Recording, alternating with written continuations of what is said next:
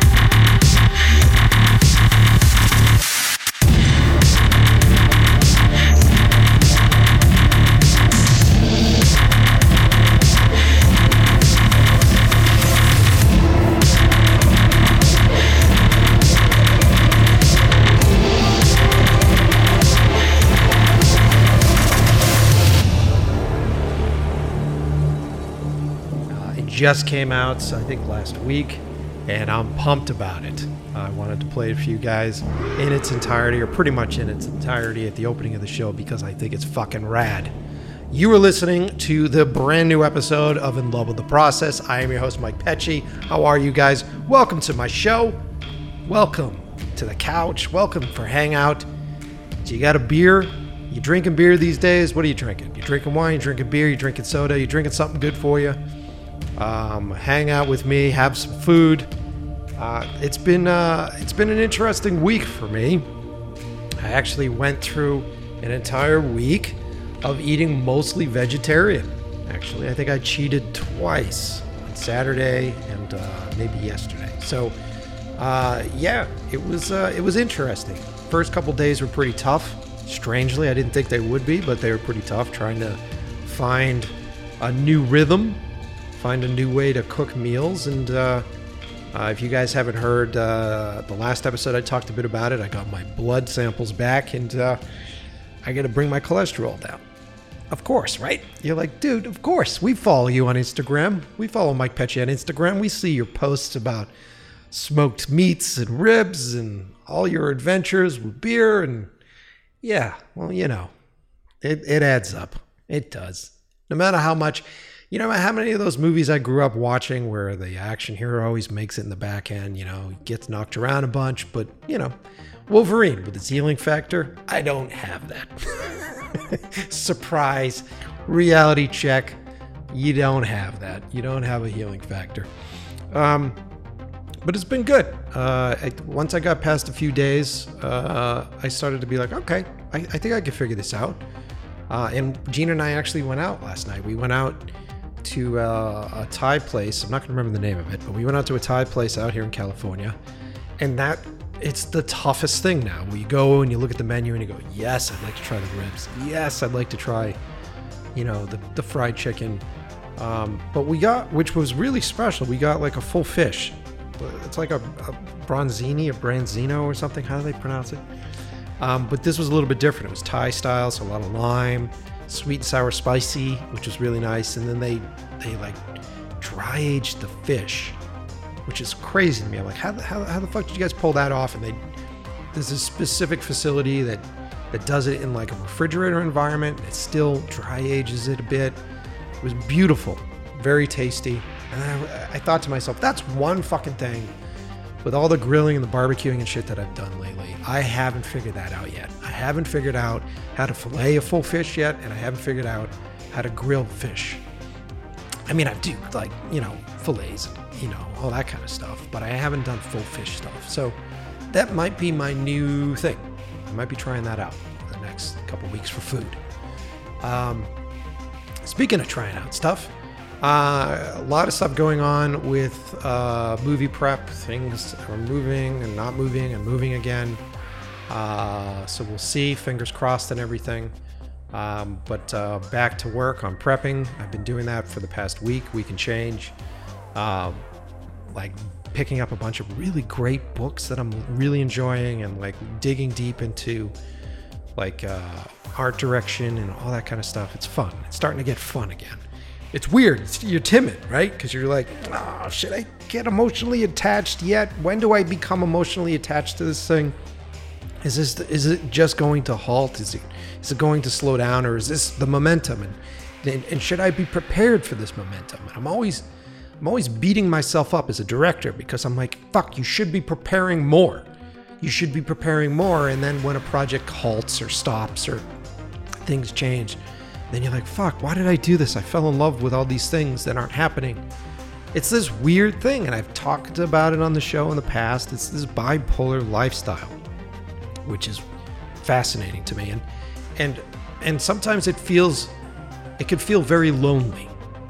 Prepping these things and putting these things together can feel very lonely.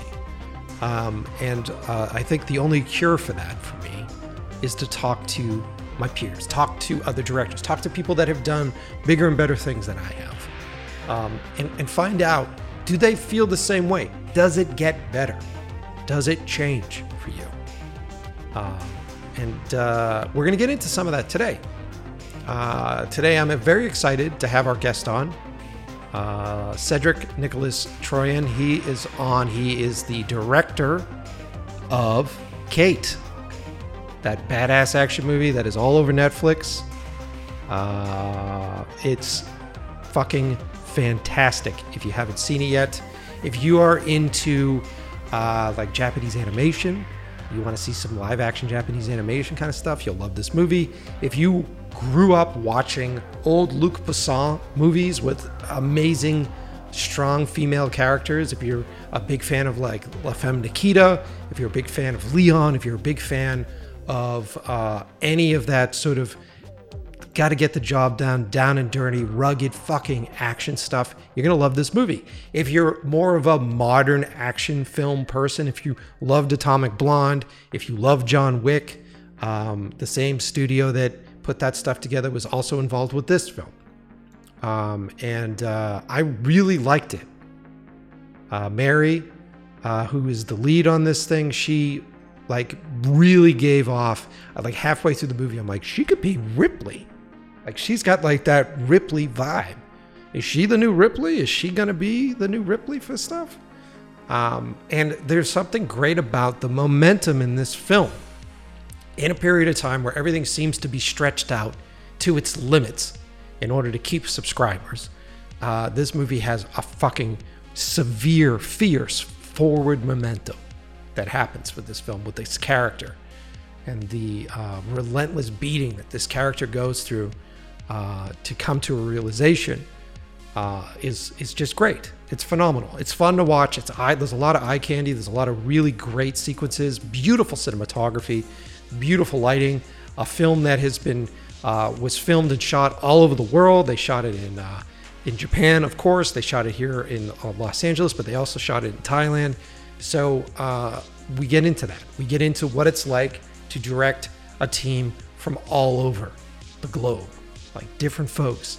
And so we hear about inclusivity, right? We hear about how you need to make sure that you are being inclusive. You need to do these things. And there's a lot of fear with a lot of folks hearing this stuff where it's like, well, what does that mean? I have to hire people that I don't know.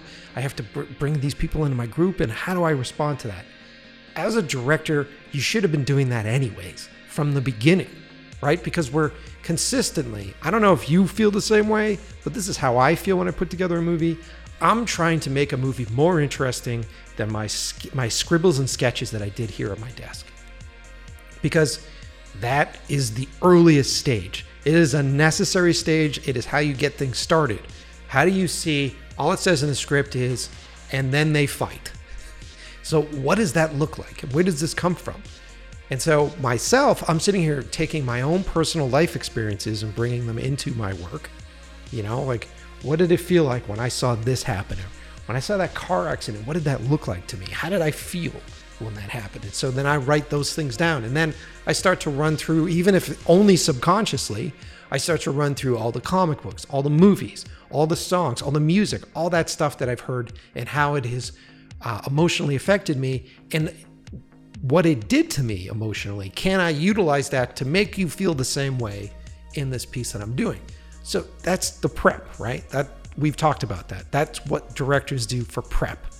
You're bringing all those elements together and you're trying to come up with as many options as possible. But if all a movie was that, I hate to say it, it would not be good. It wouldn't be good. It wouldn't be good to me as a director. If all it was the sum of that work that I've done, I wouldn't like that film. What I need, the missing ingredient to that, is other people, other life experiences, things that I don't know, places that I haven't been, problems that I've never faced. Those are the things that make it exciting, because then it's not just what I scribbled down on that page, right? It's not the lookbooks that I created. It's not just that. It's the culmination of bringing together strangers, bringing together friends, bringing together folks, and cramming them together in this little stress pot, this little pressure cooker called a movie. And then in that process, you get to find really fucking cool things. That's directing. That's directing to me. It's Cedric and I talk about that. We get real fucking nerdy about that, which I fucking love about this episode. You're welcome. I promised when we did this show that we wouldn't just do the standard bullshit press promo stuff. Like Kate's been out for a while. I didn't have some promo company come to me and say, Mike, would you like to have the director of Kate on your show? That's not what we did. I watched Kate. It was suggested to me by Lance. My buddy Lance said you should watch this movie. I sat down and I watched it on Netflix, and I fucking dug it. And I was just finishing the movie and I went, who's this director? I don't know who this fucking director is. And I went and I looked back at his stuff.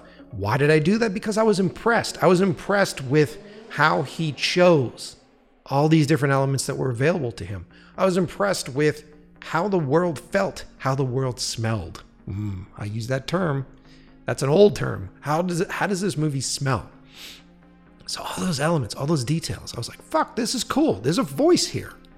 And I see where there's a whole lot of trying to replicate other people's shit. There's an individual voice here, which I like.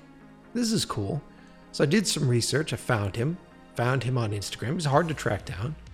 And I just dropped him a note. I said, fucking, I loved Kate. Thought it was great. He wrote back and he was like, yeah, man, thanks. And I said, how'd you like to talk about it on the show? And he agreed. Thankfully, he agreed. And you guys, if you had listened to prior episodes, you heard me fucking bitching at my system because I was supposed to have Cedric on the show a few weeks ago. And my computer fucking went down and there was all sorts of nightmare shit going on. And I was losing my battle with my anger issue. And so I got pissed off and I had to cancel the show. And I was concerned that I was going to lose him as a guest on the show, but he was so wonderful about it. And he's like, dude, no big deal. He rescheduled the time that worked for him, and he was excited to do a podcast because as he says, this was his first podcast that he's done. He's done a lot of interviews, but when you do press tours, you answer all the same fucking questions, and we're very anti that here. So if you're new to the show and you're here because you liked Kate, and you're curious, like, what the hell is this podcast? What is Unlevel the Process? That's what we do here. We try to have a show that is honest. We talk about what really happens as a director. So if you're here for fluff, if you're here to get that dopamine hit of like, it was cool, we hung out and we did karate kicks and shot people and that's the life, and I took a bunch of really sweet selfies and I posted them on Instagram, that's not what we talk about here. We talk about how fucking hard it is to get chosen to be a director. We talk about what happens when you make a film that the critics fucking pan and the critics fucking say it sucks. And then how does that affect your career? How does that affect yourself emotionally? How do you process the fact that you went through an amazing life-changing experience to make something, you worked and collaborated with amazing folks, and then you make a film that doesn't do well critically? How do you process that? Because it doesn't make sense to you, because you've spent the time, you've climbed an amazing hurdle to get to this point. This movie wouldn't have happened without you and without what you've done. And that within itself is a miracle, but that's not validated by critics. That's not validated by current audiences, because people don't spend the time to actually understand and respect how the fucking food is made, right? We just want to see the pretty fucking picture at the end. We want a thumbs up, thumbs down, like it or not like, whatever that fucking food porn, whatever that dopamine hit is that's coming. So hopefully when you listen to this show, we'll give you some insight, because I don't want to be one of those old guys that's like, you young fucking kids don't know your shit. No, I'm going to come and hang out, be a part of the conversation, understand, start to find that empathy, start to understand how these things work. Because believe it or not, the shit that you read online isn't always true. Wow. Coming in hot on today's episode. Before we get into it, before we hang out with Cedric, I wanted to thank everybody for following me on Instagram at Mike Pecci, and following the podcast on Instagram and Level the Process Pod. That's in Level the Process POD on Instagram. Many of you have been playing the game. You have been leaving reviews. And I'll read a few at the end of the show. We'll go and we'll take a look and see who's got some new stuff. But that is the only way that you're able to see my film 12KM. The only way I'm going to show it, it's not out. You can't order it. You can't buy it. It's not up for free on YouTube. The only way you could see my sci-fi piece is by writing a review for the show. You write a review on Apple Podcasts. Now, I know many of you are listening to the show on Spotify. I know many of you are listening to the show on Overcast. I get it. Great. I'm not saying change where you're listening to the show. Unfortunately, all those other providers don't enable you to rate and review something. Now, why is that so important? Why are all your podcasts nagging you about it? I don't know if this registers or not. Your reviews affect the algorithm, which then affects whether or not it even shows up on your feed. This happens on every source of social media that's out there, every delivery system.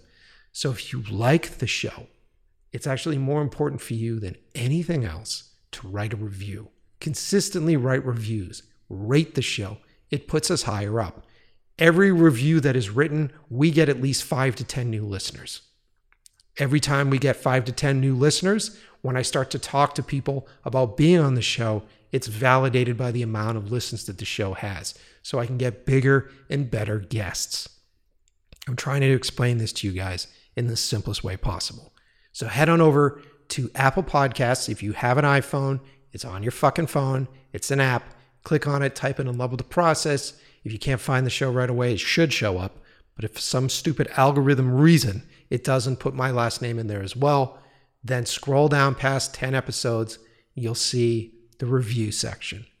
Leave a star review and leave a rating. I don't care what it is. It doesn't matter if it's good or bad. It really doesn't. Just leave a good review. Tell me I'm a 5-star man. All right. I'm not going to berate you anymore with that. I'm just looking at all of you. I'm judging you. Let's get into it. All right. I'll catch you guys up. We'll do the ad read, and I'll catch you guys up at the end of the episode with what's going on. But this is a good one. I don't want to delay it any further. Cedric and I get right into it. So strap yourselves in. You know the deal. Grab those noise-canceling headphones, crank them up. Sit back, relax, and maybe learn something on the brand new episode of The Love of the Process.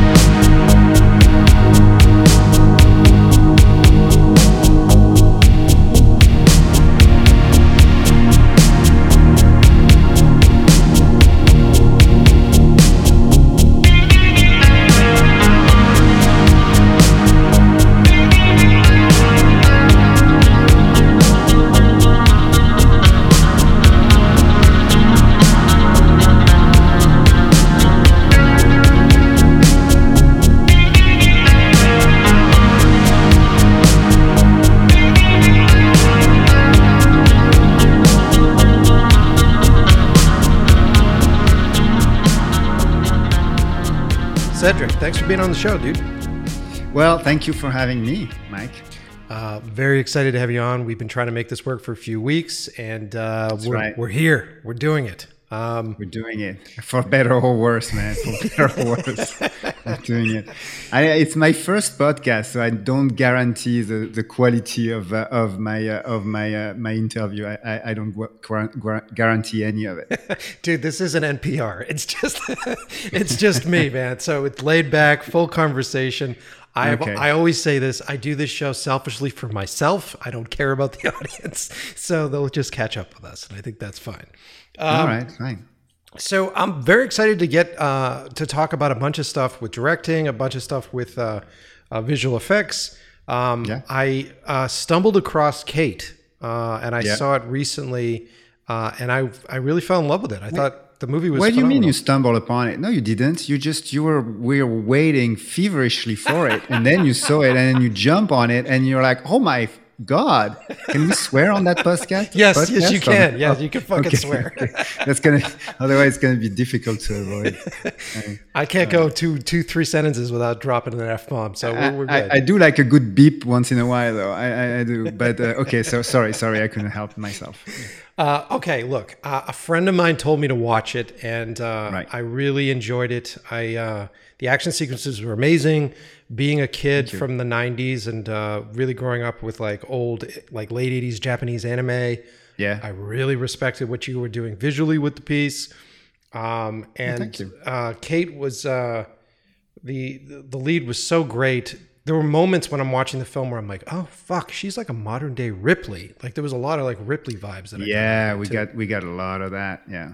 So congratulations on a great project. Well, great film.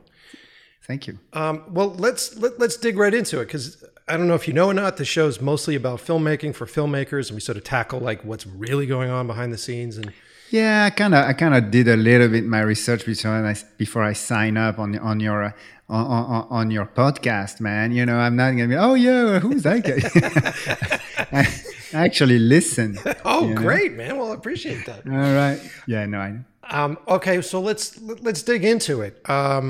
How did you get attached to this project? Like, how did this project come to you? Because this was a script that was floating around a little bit before, right?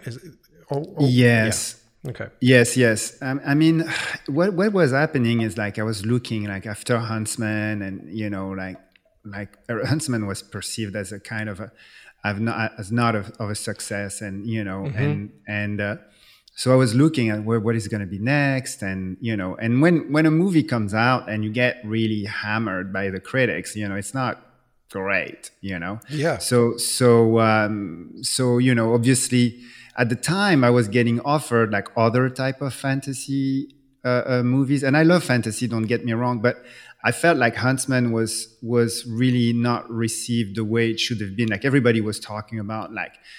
You know, Frozen and this and that, and that was never my inspiration. It was never coming from that. It was coming from like Willow and movies like that.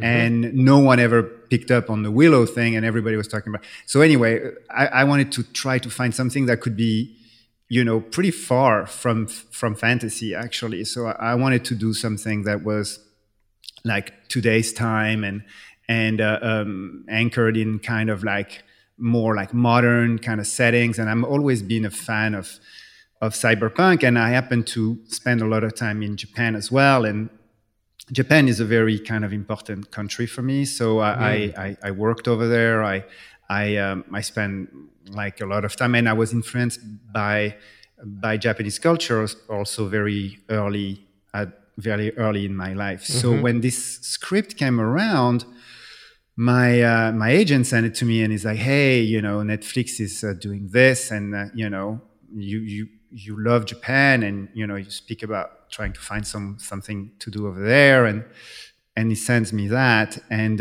I read it, and I was like, oh yeah, this is great, you know, like I love to do something like that. It's violent, it's like stylized, it has a lot of you know, and I could see a lot of like what the script also could be as far as visually and whatnot. Right. So I called my agent, and I'm like, yeah, man, this is great, and I'd love to do it.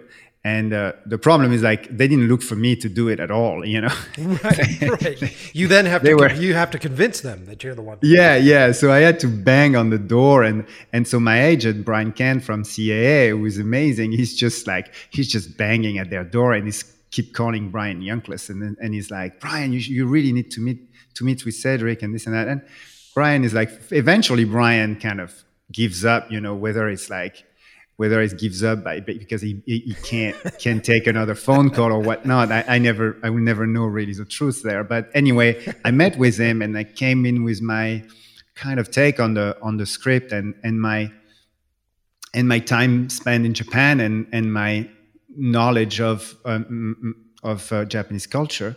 So there was a few things that, you know, I brought in and whatnot from my personal experience and whatnot. And eventually, like Brian was like, yeah, it's great. And then I started to meet with Netflix, and I convinced them as well, and ended up being a really good collaboration with them. And that's how it came to be. But yeah, no, I was not on their top 5 list. I don't think I was on their top 10 list at all. Well, see, this is fascinating because a lot of the listeners that we have don't understand. I'm not in the same boat that you are, because you've had more experience than I have in the industry. But I am rep by agents. I do go do general meetings. So it is a process of being like a young, quote unquote, young filmmaker. You have to convince and bang on people's doors and consistently berate them to try to get a meeting. Yeah, but you know, funny enough, it's like that happens to every, like, you know, you think about like more famous directors, and you know, and they all have the same kind of story. You know, even when you're like a top level director, and I'm not saying I am, but for people that are even, you know, that are bigger than me and stuff like that, they will have stories like that as well. You know, stories of movies that they can't even make, you know, and even after a success, you have other things that you want to make. And then, you know, most of the time it's hearing like reasons why people don't want to make movies instead of hearing, you know, them like, oh yeah, we want to do this or we want to do that. It's more like, oh no, you know, this is to this and this is to that, and even when you know, it's from all kind of stage of where you are in the directorial kind of ladder. We all face the same thing in one way or another. It's kind of a I don't want to say a surprise, or I don't want to, but it's weird. It just, you know, it's always a story of I always say movies are always a story of abandonment, you know. It's very true. Yeah. Well, I mean, it's fascinating because, you know, everybody's trying. It just seems like our industry is very oversaturated. And luckily, there's a lot of outlets now with all the streaming services and all that, which really helps. But they're every fucking person, because I live out here in Los Angeles now. Everybody, like, you go to the coffee shop and everybody's developing something around you. Like, everybody's trying to get in. And it's fascinating to me. I've done a bunch of general pitches and had some interest. And we've talked about it on the show. One of my films is being produced by Ridley Scott's company. But it took what got me in with those guys ultimately was my personal experiences. And like I had put together like this giant prep kit for it, lookbook and all that stuff. But really it was the conversation about personal experiences that really bonded us. Was it the same way for you? Did you walk in there with lookbooks? Did you walk in there with a bunch of prep material? Or did you just go in and talk about your experiences? Of course, you know, like it's the same all the time. I mean, I think my trajectory is slightly different because I started in commercial, in visual effects, and then eventually, like, I transitioned into, you know, I started to work on film as a visual effects compositor. That's when I did The Ring or things like that. Yeah. Or Pirates of the Caribbean, which is like I was working from the visual effects as a compositor standpoint, and then eventually as a visual effects supervisor on commercial. That's where you kind of transition. And a big opportunity for me was when Rupert Sanders, which I had been working with him hand to hand for like many years, And at the time, I had stopped kind of doing visual effects, and he was doing Snow White and the Huntsman. And he calls me up and he's like, "Hey, Cedric, do you want to come back to visual effects one last time and do a swan song on my movie that I'm doing with Universal?" And at the time, I was directing commercial, and I was like, and it was such something that I've never had done. So I say, "Yeah, sure. I mean, of course I'm coming." And then I started to, I go to Universal, I go on the lot, and Universal is like, who the hell is this guy? Like, where did he come from? Who the fuck that guy is? "Oh yeah, I want him to do the visual effects for the movie." And they're like, "Hell no, yeah, he's not doing shit." And then so here I was. He really stood up for me, like in the biggest way. Yeah. And eventually, like, he was interviewing all those like fancy pants supervisor from movies. Yeah. And I came in and I saved them, I think with my technique, I saved them $7 million or something like that on the budget. So they were like, "Okay, you're in."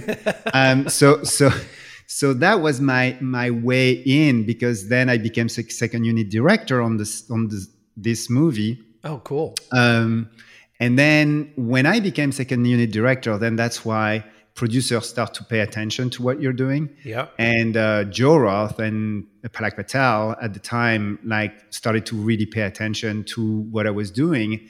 And then eventually after that, it was like, "Hey, you know, what's next for you and whatnot." And so, and then they give me the opportunity to kind of come in and pitch on some scripts, and the same way, like, Yeah. I do like a lookbook and all that kind of stuff, and so it's the same for everyone. And eventually my first film became The Huntsman, but it was never supposed to be. Like, that just happened because the movie was kind of falling apart, and they really needed someone to come in and shoot the movie, and that's what it happened. But outside of that. So hold on. Yeah, when you started, when you were doing the work for Rupert and you were second unit director, like, what kind of stuff were you mostly shooting for second unit? Was it a lot of action stuff or VFX stuff? Well, I mean, the whole second unit things that just happened to be like, at first it was like visual effects. Yeah. At first it was like visual effects, cleaning up some scenes and whatnot. But it became a little bit more engaged after that, because I had been working with Rupert for many, many years. And we had this kind of shorthand, and I knew how to imitate his style, right, like, really well. Right. And, you know, when you're working on movies, there is all kinds of egos, there is all kinds of thing going on, and there is all kinds of fights and clans and this and that, and opposite force that are in motion. But I ended up having Rupert's trust, and I ended up being able to imitate him the best. And that's why ultimately they gave the second unit to me. It's because ultimately I could seamlessly do things that will integrate with what Rupert was doing on main unit. So at the beginning, it was just like doing little bits and bobs. And then at the end, it ended up being like shooting the entire end scene with all the fights and all the creatures and the troll bridge and stuff like that. So it ended up being like all action and big set pieces. And yeah, that was for me at that point. That's when I knew that I think I was ready to sit in the chair. Is like when I was able to go through all that stuff. Right. And then I even, you know, at the end kind of help Rupert kind of get the back end of the film together in a way that was working for him. Yeah, that's rad. See, it's interesting because a lot of folks don't know what a second unit director does, and the job title is oftentimes like a little bit strange, and you hear about VFX guys that end up becoming second unit directors. So you hear stunt coordinators that become second unit directors, and it makes sense specifically as a director where you can't handle an entire shoot just because of scheduling and logistics, and so then you end up having to give away like action sequences or sequences that you. It must have been so great for Rupert to have you be able to recreate his style, because then he can completely just rely on that. Yeah, exactly. And that was I think that was the big thing for him, is like it was being able to know that I will not let him down, and to know as well that I was able to really mimic his style. And so whatever I was going to shoot was not going to feel like it's been shot by someone else. And I think that's ultimately what was really good and kind of give him peace of mind in a way, you know? Yeah. So then it makes sense why they would eventually ask you to come and do the sequel. That makes a lot of sense. Yeah, but they didn't. They didn't. It wasn't me. I mean, I'm like when I came in for Huntsman, I was not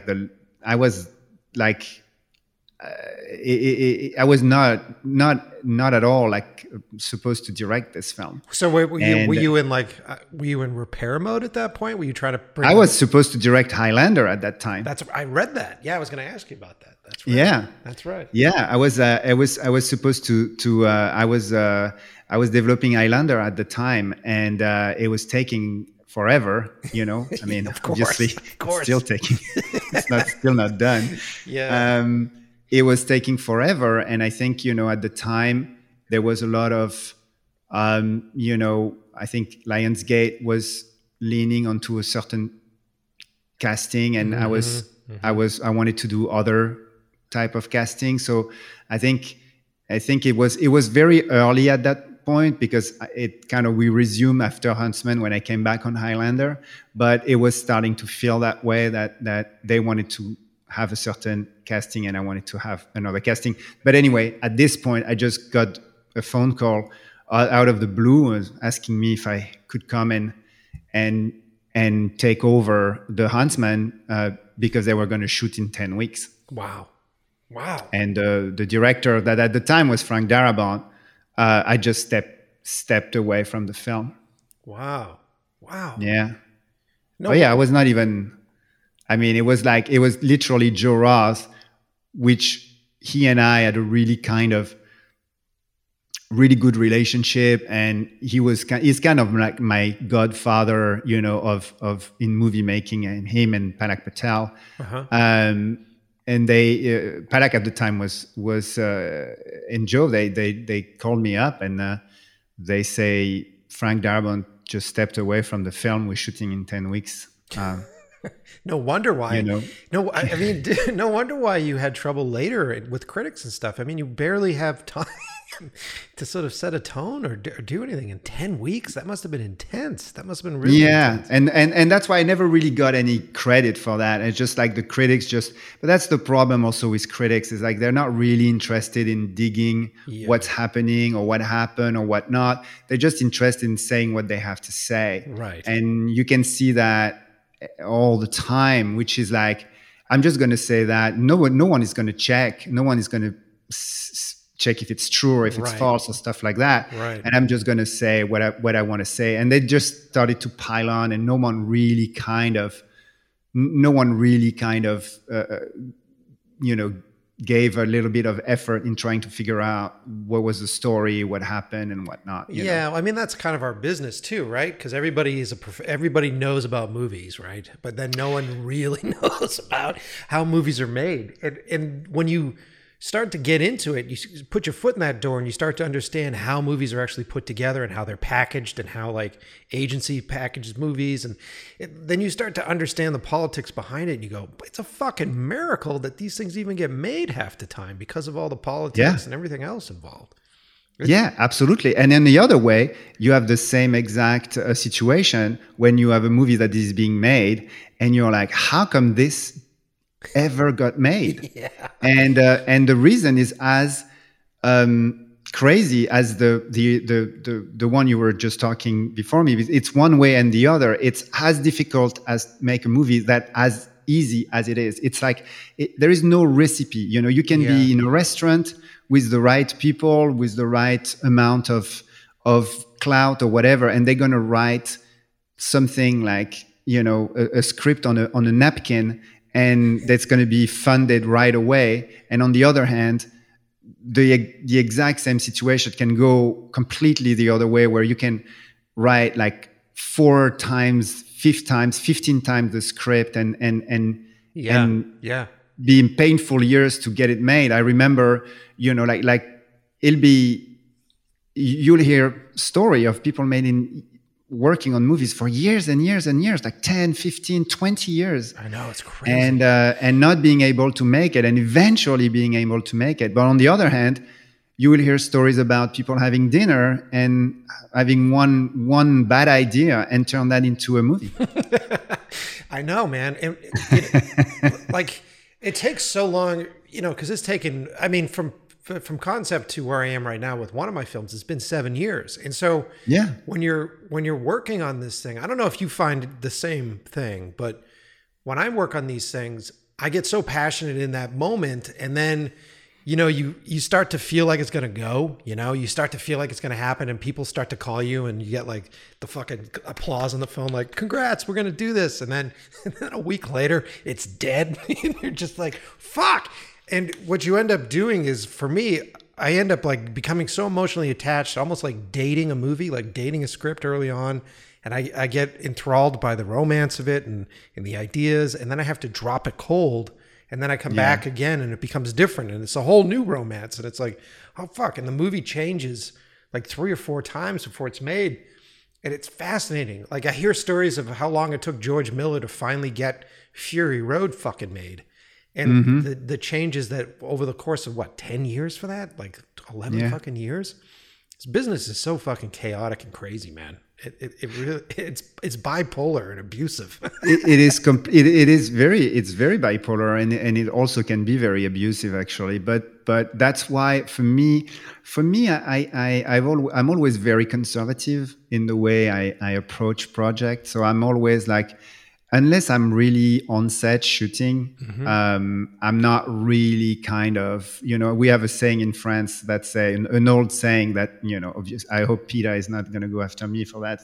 It's a very old saying. So Peter, don't take offense. Okay. It's called, you never sell the skin of a bear. You never sell the bear pelt before you actually kill the bear. So which means like, you gotta wait and that everything is done, and then eventually you can reap the profit, of your work. Right. It's almost like don't become too emotionally attached. And but you have to. That's the weird thing about it, is that if you're half attached, then you're trying to pitch it, or you're trying to. You have to be full on. Yeah. You have to be full on, but you also have to be able to let it go when it's time to let it go. And also, just so like even when the movie happens, Kate, for example, it was very different than Huntsman. Huntsman, as I told you, it was like I got a phone call and I had 10 weeks to design a film, basically, because there was no design, no creature, no nothing when I showed up. So I had 10 weeks. They pushed. They gave me 12 weeks to design visually the entire film and try to kind of put the script into a shape that could, work. Well, obviously I was wrong on that, but so wait, hold on. So when you're in that mode, to jump in here, is this just you locked in a room somewhere, or did they hand you a bunch of concept artists? Did you find your own concept artist? Were you guys all working together in a space, or was it just solely you mostly, and then turning it into art department? No. It's not solely me. I mean, it's like basically like for Huntsman, it was like me and Craig Mazin trying to kind of make sense of the script and kind of save it in a way that we could, with the design, it was me and Dominic Watkins working with the entire concept department, and to try to make actually to make things, to design. We were supposed to build the set, and there was no design. And it's crazy. And that was not Dominique's fault. That Dominique was just like trying to make it happen. So it was me and him and in the entire department trying to make it. The only one that had made like really good progress and was kind of ahead of everyone was Colleen with the wardrobe. But everybody was waiting and say like, okay, we need some kind of captain there to kind of lead us. So I just jumped in, and to their credit, to my entire crew on Huntsman credit, they were amazing. They were like, they were just very supportive. And as soon as I came in, they just tried to support and make shit happen to them. How do you tackle something that is that monumental? Because you must hit a point where you go, oh my God, I'm going to do this movie. That's great. Fantastic. And then you just look at the mountain that you need to climb. Is it just about just breaking it down into small steps and just tackling each one individually? Or like, how do you tackle that mountain that you had to climb over? Well, I think the first thing is like, for me, it's like filmmaking. It's like surfing. It's like you're like, I'm not saying because I live in California or I surf, but it's a really easy metaphor to understand in the sense of like you're sitting on your board and you're trying to read the ocean, and you're trying to read when the waves is coming and how good or not good it's going to be. But when you decided that this wave that is coming up, you're going to surf it, you have to make a commitment, you know what I mean? Because if you're waiting and you dilly-dally, then the wave is gonna completely wipe you out, or you're gonna if you're trying to go back to the beach, then the wave is gonna close on you. So at one point there is a moment where you have to commit and you have to surf that wave. And that wave might be great, or that wave might be, not as great as you thought, or that wave might just be shitty and you read wrong. But the thing is like, you have to commit. And I think for me, it was that point of commitment where I was just like, you can't be afraid of it because that's not going to help you. So I just, might as well surf it, and trying to surf it the best you can and trying to give your best shot. I mean, right. And after that, the world is like, applauding you or taking shit all over you, but yeah, but the thing is like, you have to try your best, and that's why I never had regrets on Huntsman, or I never had great time shooting it with the cast, and it was amazing at time. And I never had regret on it, because in a way, it was part of the commitment. It was part of doing it, Yeah, right. Right. You signed up for that at that point because you knew. Yeah.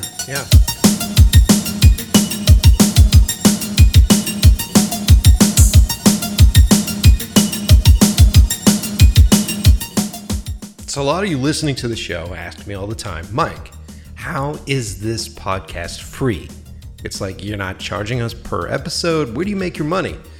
Well, the only way I can keep us afloat is by signing deals with sponsors and affiliates. And oftentimes, many of you want to donate to the show, but you just don't have that disposable income. I get it. I understand completely.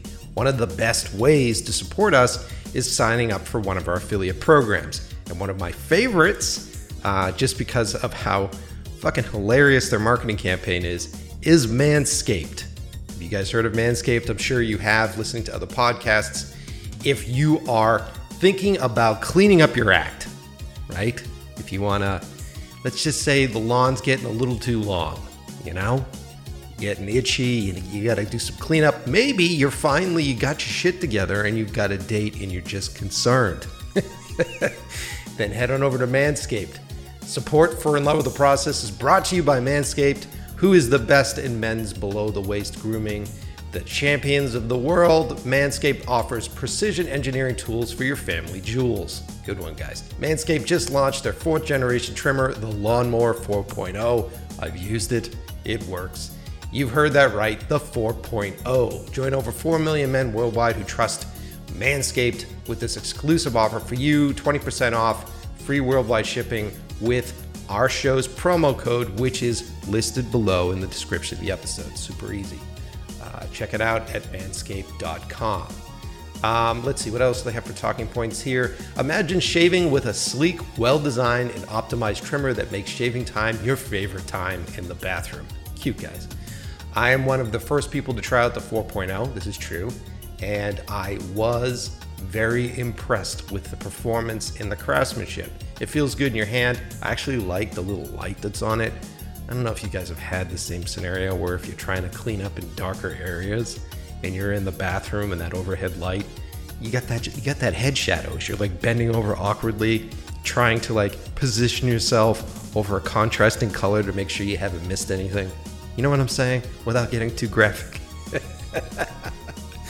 Like I said, get 20% off and free shipping with our promo code listed within the description of this episode at manscaped.com. That's 20% off with the free shipping at manscaped.com using the In Love with the Process promo code listed within the description of this episode. Unlock your confidence and always use the right tools for the job with Manscaped. All right. Anyways, let's see. Supporting the show. Let's go to our sponsor. Supporting the show, as always, good friends over at Puget Systems. If you're in the marketplace for a new computer, if you're a video editor, if you're working in Photoshop, you need a new machine, head on over to PugetSystems.com. You can choose a PC. Yes, I said it. PC that works for you, that is custom built to the way you need it. I'm very excited about my Puget Systems. I've had them for years. I just cut my last video, the Mom Song video on my Puget that I shot with the Blackmagic, which we'll get to in a sec. But you know what was fascinating? I don't know if you guys have dealt with this yet. I had to import, I shot at 6K. I imported the BRAW files. I think it's .braw, which come out of the Blackmagic. And they run great on my in my timeline, in my Puget system. If you head on over to blackmagic.com, you can actually download the new codecs. They have new codecs that work really great for, I think it's new codecs, right? Is that what they're called? Yeah, I think it's a codec or a plugin that works really well for Premiere. And so you can run the raw files in your Premiere timeline, which is really fucking awesome. I actually did a 6K timeline with like 23, 25 different tracks of video running real time, raw 6K on my Puget system, which is really great. But I did have trouble. So when I took those files and I had to do cut downs, which oftentimes you have to do for any content that you do right now. So if you're a video maker out there for anything, music videos, commercials, the clients are always asking you to do cut downs. So they're asking you to do like 15-second bits. They're asking you to do like vertical bits for fucking Instagram. And so shooting 6K, when you have to go vertical, so it's instead of 1920 by 1080, it's 1080 by 1920. That's always really difficult when you're shooting smaller aspect ratios, because who the fuck has an aspect ratio where the height is 1920, right? And so what I end up doing is with 6K, I can take the footage from my 6K sequence and paste it into a 1080 by 1920 sequence, which the footage will be much too large for the actual frame.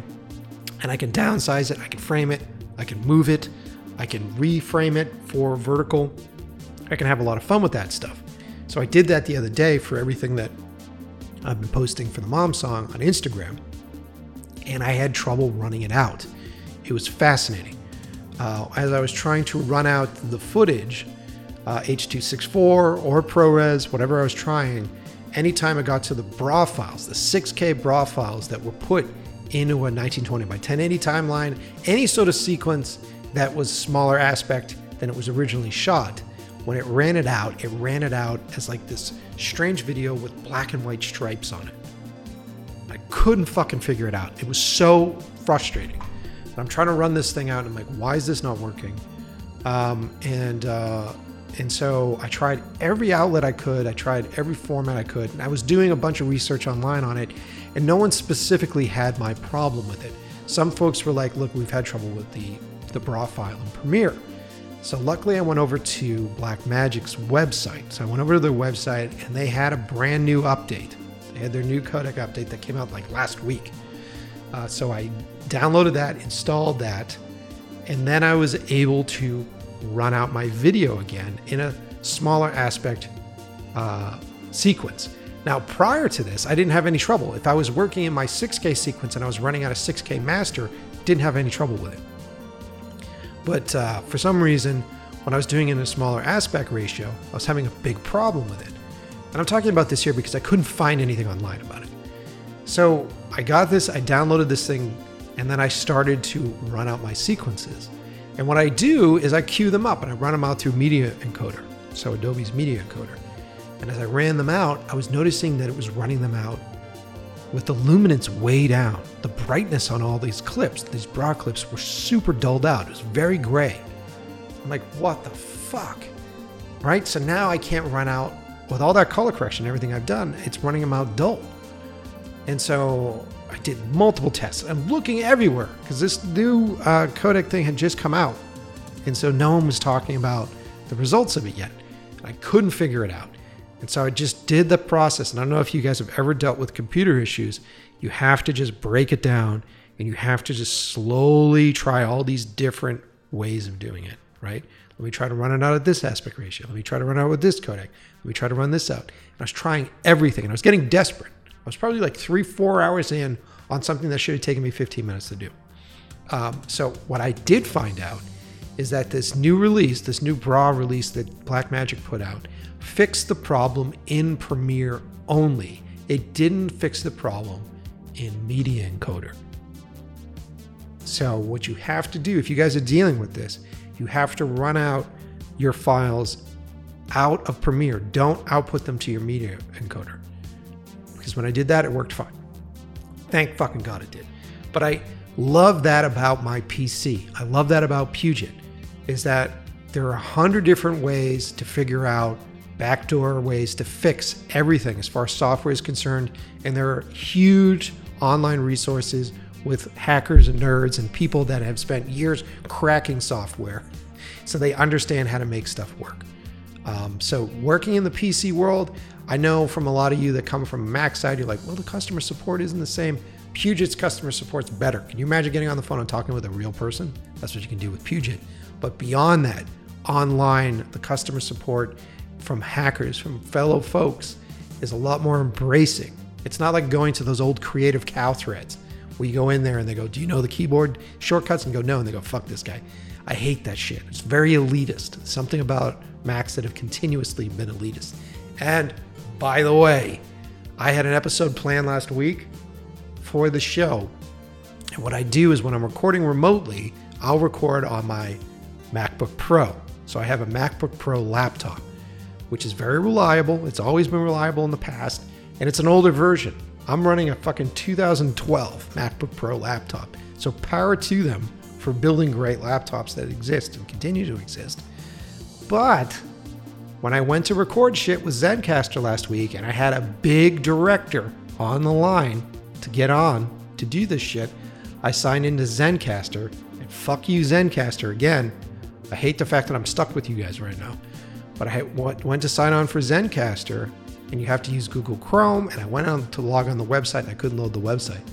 I had to do this research with the director on the line to try to figure out what the fuck was going on. And they go, oh, you need to upgrade your iOS to be able to use this right now, which Mac just released their upgrades, and it was like, well, you're not allowed to use this new upgrade on an older Mac that you have, even though my machine runs properly. So one thing I can't stand about Apple is that they figured out a way with their software upgrades to render their hardware useless. And their hardware works really well for long periods of time. Like I said, I'm rolling right now on my Mac laptop, but they're rendering them useless with every software upgrade that they do. I don't like that about it. It's very sinister. So I made that jump to PCs, and I found Puget Systems, and they are a great company, family-owned company that help you build PCs. So head on over to PugetSystems.com and check them out. And our other sponsor, which I started to talk about, is Blackmagic. Did those photo shoots last week with Gina of me posing in my tiger jumpsuit with my sick Blackmagic 6K Pro camera. I love the little rig. It's phenomenal. It shoots really great images. It does have a crop factor that you have to look out for. So many of you have to remember how to make the crop factor work for you. So like if you're putting on a standard lens, like if you're putting on like a 24, it's actually not a 24, it ends up being like a 50 millimeter. So you end up having to shoot wider than you would.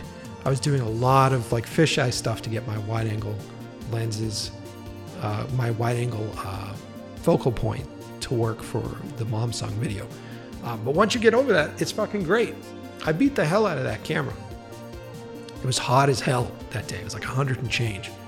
And I was running that thing hard, man. And it stayed with us. And the images are gorgeous. You guys have seen them. So if you're in the marketplace for a great camera to have as a director that's affordable, I think the price point on it is under $3,000. If you're looking for a camera that's affordable to have to practice shoots, to do pickups, to do insert shots, to just run around and keep yourself employed by doing small commercials and music videos, I highly recommend it. It's a great rig, and it shoots 6K, which keeps you ahead of the game as these hardware manufacturers continue to fucking like render our old stuff out useless. 6K seems to be ahead of the game because all TVs these days are 4K. But more importantly, it enables you to reframe, readjust your shots in post. And when you down res that 6K stuff down to 1080, it's super crystal clear. So I really like it. And Blackmagic just doesn't do cameras, man. They do a bit of everything. If you're in the marketplace for color correction software, you're looking for the best of the best, Resolve's out there, man. Blackmagic runs Resolve, and they also make all those really very expensive but really cool consoles that you can use if you're building a color suite, and build your color suite on a Puget system, because those guys have figured it out. They know how to get the right software, the right hardware to work with your software. And believe it or not, the newest card in the market isn't the way to go. They post all their benchmark tests on that stuff. So it's a great, I'm super excited to have both these sponsors because they work hand in hand. Blackmagic, go check them out. Go to Blackmagic. The link is below in the episode description. Check them out. Also supporting the show, as always, Quasar Science. Our friends over at Quasar make the best LED units on the marketplace for lighting. So if you are someone that is looking to build out your kit, I highly suggest you get your hands on a couple Quasar tubes, maybe some bicolor tubes, maybe some rainbow LEDs. They are the type of lights that you can bring your kit to a set with a gaffer and he'll look at you and go, okay, this guy knows what's up. He didn't just buy a bunch of lights off of eBay from China and he has the gaff taped to a fucking 2x4. Believe me, that happens. So if you're looking to buy some new lights, if you're looking for some high quality LEDs, head on over to Quasar Science and check them out.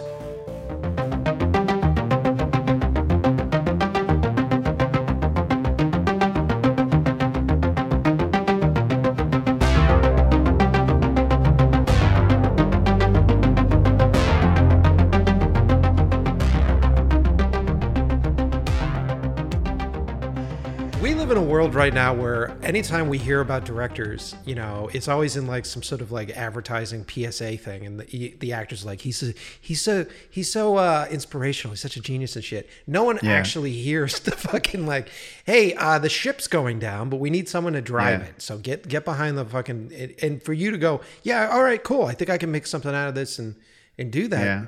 That's phenomenal, dude. That's and it was, you know. To be honest, it's like also like I feel like you don't learn much from successes. You know what I mean? Like when you have a success, you kind of lean into your ego, and you. I mean, I'm not saying that for everyone, but I say you also like you don't learn much from a success because all you're learning is the fact that you did everything good. Right. How do I take these compliments? Yes. Exactly. So, but one of the great thing of failure is like you, if you're not totally dumb about it, it's a really great source of knowledge about who you are, where you failed, and what you could have done better, and a big lesson. And in a way, I think, you know, every time you fail, you know, you become better director for it. I mean, maybe it's just wishful thinking on my part, No, just thinking that. I think you're But- right, dude. You're totally right about it. I've spent enough years doing commercials and music videos, and I failed on multiple. And then what ends up, you become charged and energized creatively, and you have sort of at least I did. I'd have an understanding and go, oh, I'm not going to fucking do that again. All right, Yeah. I mean, I remember watching something. It was, I think it was Ethan Hawke talking about the craft and talking about acting and saying like all you can do is try and get out there and try your best, and take chances and I found that really inspiring because like one of the things that happened after The Huntsman kind of took a beating in with the critics. It was tough for me. It was very hard and it was crushing. I bet. I bet it was. And Chris Hemsworth sent me some. I'm from France, and so I there's a lot of things about American culture that I don't know. And one of the things that I didn't know, and Chris Hemsworth sent that to me, it was the Roosevelt Man in the Arena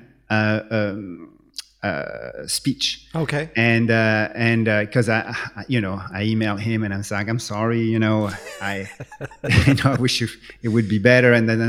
And Chris sent me that. He sent me the Man in the Arena from Roosevelt. Teddy Roosevelt. Yeah. Not Franklin Roosevelt. Was it Frank? Oh man, I don't know. Like you're gonna have to check Yeah, I'm gonna have this to one out. check it out. Yeah. I think it's FDR. Yeah.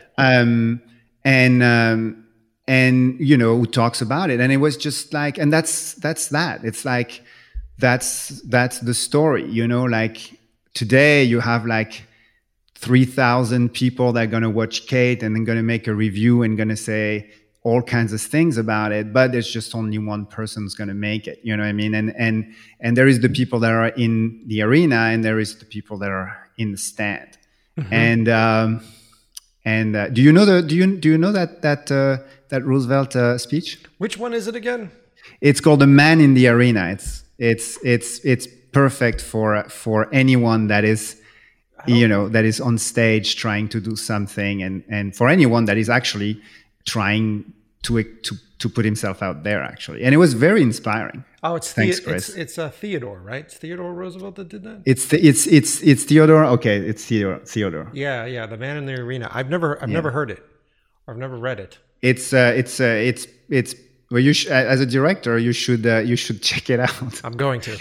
Because you might find yourself in that category. I'm going to, yeah. There's a bunch of things on it. For those of you listening, it is The Man in the Arena, Teddy Roosevelt. Powerful speech. Yeah, Teddy Roosevelt. Yeah. Yeah. I'll definitely check it out, dude.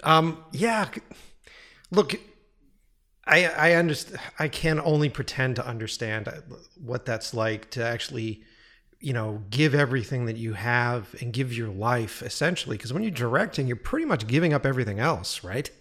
Like they kind of take over everything for a little while, and then have to deal with the repercussions on it. But watching those films, there's skill there, and there's a skill level there, and there is something that there's a respect level that will come from your peers. At least I respect your work. I respect. Kate. Yeah. Oh no, it definitely does. I mean, for anyone that is in this business and as the peers go, that's a whole different understanding of things. It's a completely different, like if people in the business know how the business works, they know what's coming and what comes out, what takes and what not take. And so the understanding of that is completely different. And to be honest,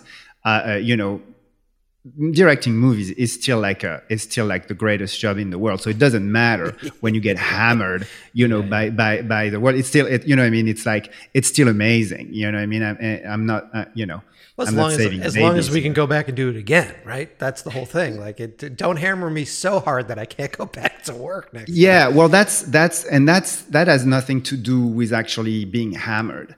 That has something to do about being, respected and liked by your peers. Yeah. And that's where the difference happens. Like you can have, you can have failures. You can have success is going to buy you a certain amount of films that you're going to do. Mm-hmm. And success is going to buy you like a certain kind of amount of of attitude or bad attitude that you can actually have, and people are going to allow it. Right. But Right. failure, is not a problem if you are, good to your crew, if you're respectful to your actors, if you are respected by your peers. And that's why it's very important.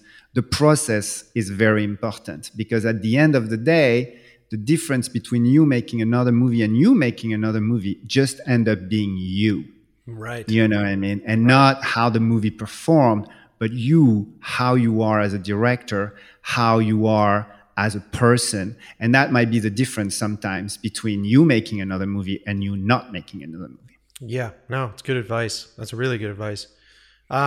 So Kate, so then you convince them, Kate, you go through the process of convincing the production company. Who was the production company again? Is that...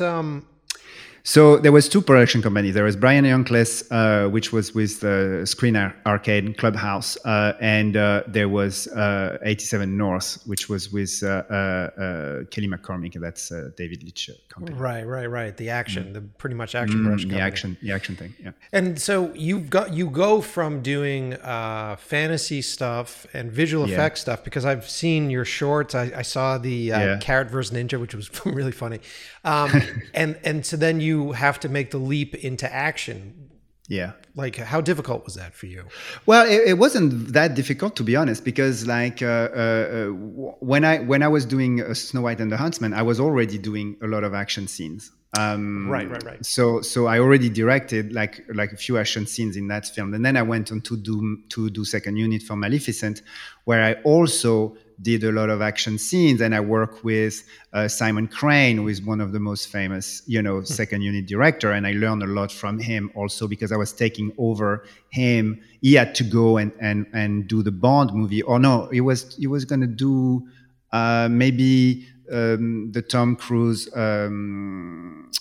Emily Blunt movie, The Edge of Tomorrow. He was going to go and do that. So he couldn't stay on Maleficent. So I replaced him, but in the same time, I learned from him and I kind of continue what he was doing. So I had done that. And then I did Huntsman, and Huntsman, I did a lot of action there as well. I have a tendency to not leave action to second unit entirely, because I like to do action and I like to have my hands on it, and I like to kind of have my kind of hands in the choreography. Sure. So I don't really kind of say, hey, second unit's going to do that. I shoot like at least like half of every action movie, if not all. And then and so when I was on with Kate, I was working with Jonathan Eusebio from 8711, who is a really, really talented stunt coordinator and stunt choreographer, but also a second unit director in his own right. He had just done Birds of Prey, and so we were conceptualizing the action together, and then I was shooting a part of it, and then he was shooting another part of it. But we were definitely like working as one mind. That's great. Okay, so this is fascinating, because I haven't had the opportunity to do action yet, and so when you're dealing with larger action sequences like you guys did in Kate, is it because in the script oftentimes it doesn't really give you that much description? No, it's the classic case of like, and the army crest the mountain. Right. Engaging in a ruthless battle. 2 lines. Yeah, it's 2 lines, and you're like, shit, that takes a week. 2 lines and $2 million later. Yeah. So when that happens, do you sit down with the stunt coordinator and just go like, all right, so in my head, I've always wanted to do this, or I was kind of thinking, yeah, of course, yeah. So then you guys are just essentially playing with action figures that early on, or like? Yeah, no, exactly. I mean, so Dominique, the production designer, built a model of the set, right? So we have a model of the set, and then we have a concept. Like, for example, if I take the Black Lizard, which is this kind of a restaurant, like white with shoji, like when she does all that knife work. Well, first of all, like Jojo and I, we said, because I didn't want to do like all kinds of the same kind of fight. So I wanted to separate the fight, so we're going to have one car chase, one car crash, then we're going to have some knife work, and then we're going to have some gunplay, and then we're going to have some hand-to-hand close quarter. So I want to separate it, every style in different scenes. So I don't give people who watch it don't have a sense of like, oh, I've seen it, two scenes ago and whatnot. So there was this concept, and then like, for example, in the Black Lizard, the concept was like I wanted to do like a Sumi-E type of painting, so everything was going to be white and people are going to be dressed in black, and then we're going to have the blood as like this kind of red accent. So it was like that, and I wanted to do it like where we kind of follow the progression from one room to the other, almost like a kind of a traveling shot, Okay. So that was the concept of it, and so we built the set in a way we can do this. So it's like a U-shaped set. So you know what I mean. So the shape came. Dominique started to create the set after we decided what was going to be the style of that action particularly, and that's why we're able to do all those traveling shots. And then Jojo started to kind of build the choreography following the path of Kate, going from one room to the next while the kind of kabuki is playing in a way. And so when we establish what we want to do, and we talked about different kind of moments and different kind of beats. Like, for example, there is a beat that was very important. It's her cutting her hair using a blade. And then Jojo say, oh, well, I say, I really want to feel like the guy is pulling her hair, because having long hair is actually kind of detrimental in a fight. It's really bad. So a good fighter will take an opportunity to grab someone with long hair. And I really wanted that to happen. I said, because it bothers me when I see fight like that and people have long hair and no one's taking the opportunity, which is the first thing that you will do is grab someone by their hair if they have long hair. So that was like something that was really important for me, and she was going to have to cut her hair. And then Jojo say, oh, what about if she was cutting the finger of the guy, while she's cutting her hair? And I was like, oh yeah.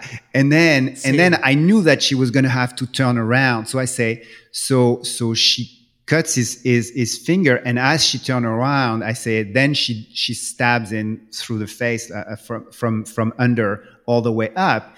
And that's how this beat came about. This was just Jojo and I kind of ping-ponging and tossing ideas around. And then after that, he goes and he does the what we call a stunt viz, which is like he used all his stuntsmen and he mimicked the scene as we talked about it and as he designed it. And then we're starting to kind of edit that, and that gives us almost like an animated storyboard, if you will.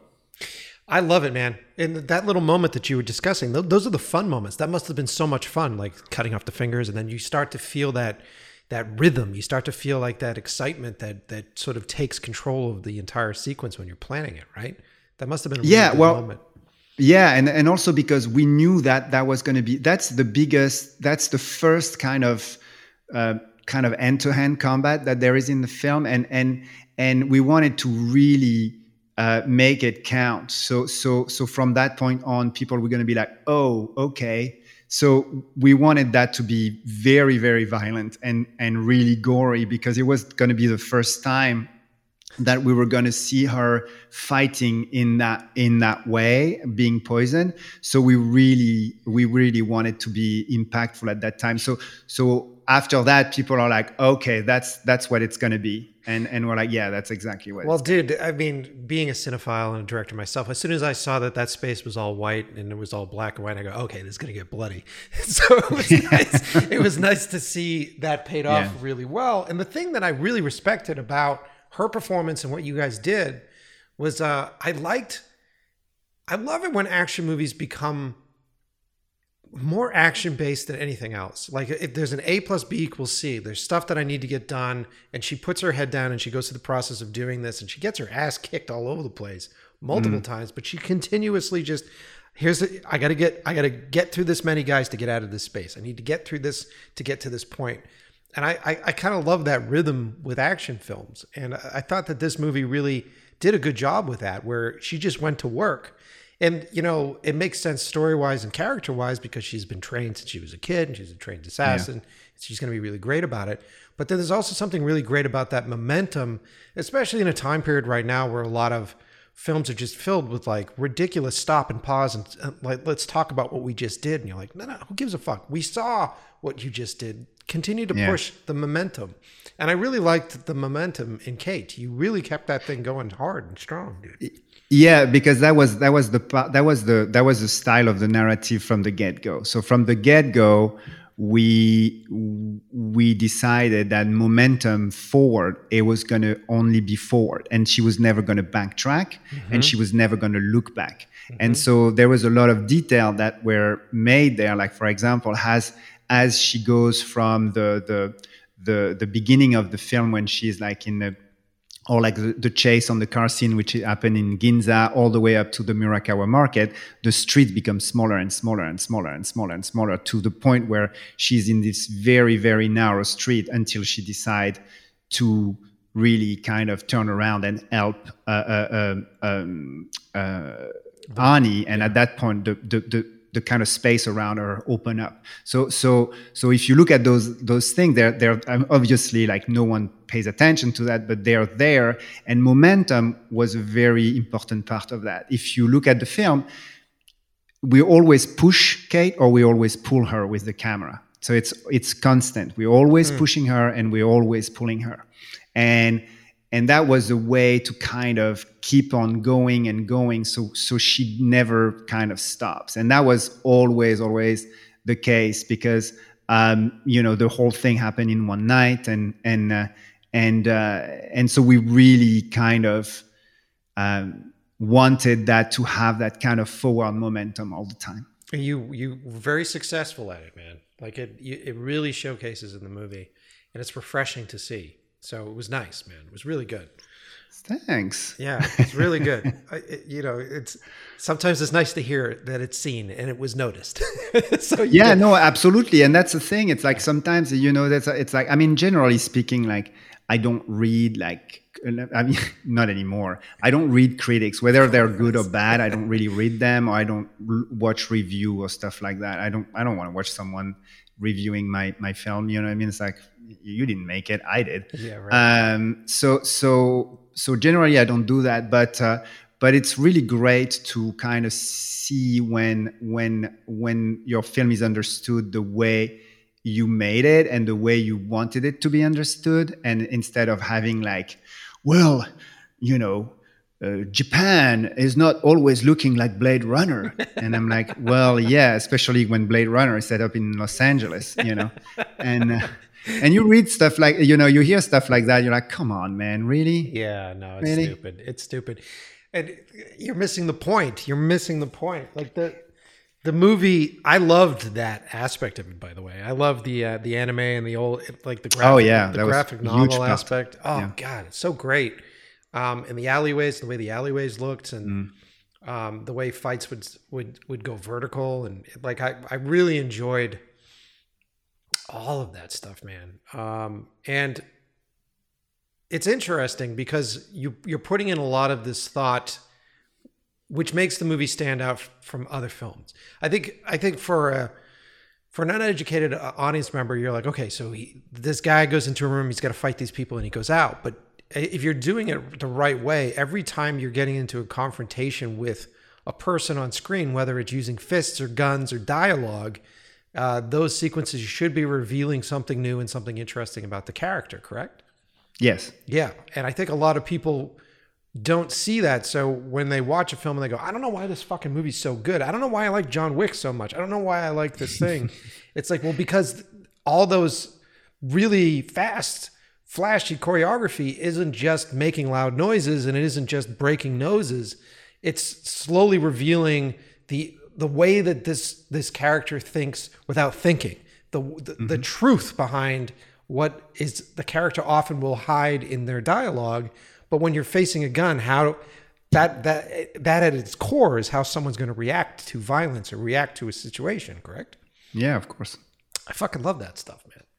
Yeah, That's and it's, you know, it's like, it's funny because like people sometimes get sidetracked by things that they deem important in the film, which are not, you know what I mean, and they fail to kind of see the stuff that are much more important, but that are hidden beneath kind of like things that are more discreet, you know what I mean? So you get hung up on like, I knew it was going to be Varric from the beginning, but that's not the point. Of course you knew. It was like, we never tried to hide it, you know what I mean? It's like, why are you so hung up on that? That's not the point, you know? The point is, you know, the point is like, eventually when she reached Kijima, she realized that vengeance really, if she wants to amend herself, then vengeance is going to lead her nowhere. Yeah. And I think that's the big thing in the film. It's like vengeance, when you have done it, when you've reached your goal, you will be empty. Yeah. And you will have nothing else to look for.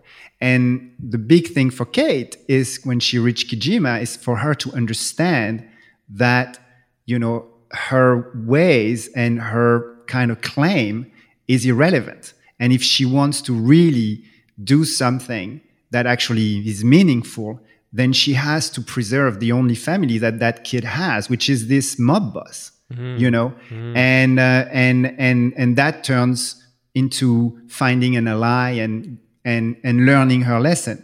And you know what I mean? And the fact that Varric has something to do with it is completely beside the point. Right. You know what I mean? It's like, you know, I didn't give a shit if you knew Varric was in it all along. Of course I know. It's the handlers. That's part of the trope. You know what I mean? It's like, do you think what? Do you think I don't know the movies? Do you think you know? And looking at people being hung up on that, it's like it's them, you know, barking at, like trying to hold on that one fruit. Oh, there is only one fruit in that tree, and you're like, no, the other are just a little higher. Yeah. It's funny. Well, people get hung up on how they perceive things. I mean, we see that all the time now. Exactly, but the thing is like the thing is like they think the way they perceive things is actually the thing, and it isn't. Yeah, you know what I mean? Well, and then it comes down to like, why don't you talk to some people? You know? Yeah, and you know, it's always interesting, but I think in that's also the nature of the days where you're like, you know, if you're not with me, you're against me. You know what I mean? It's like the nature of the days where like, what do you mean you didn't like my post? No, I just didn't watch it. Oh, well, you didn't put a like on it. You know what I mean? Well, sorry, man, I didn't put a like.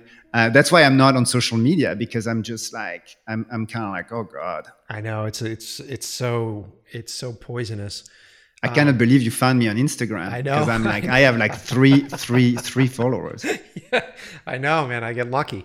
The social media shit's really poisonous. And this is something that we talk about on the show all the time, where empathy is huge. And if you're even pretending that you want to be a director or you want to be a storyteller or a screenplay writer, and you're going to actually talk about how other characters live and react and how they react to folks, you have to have fucking empathy.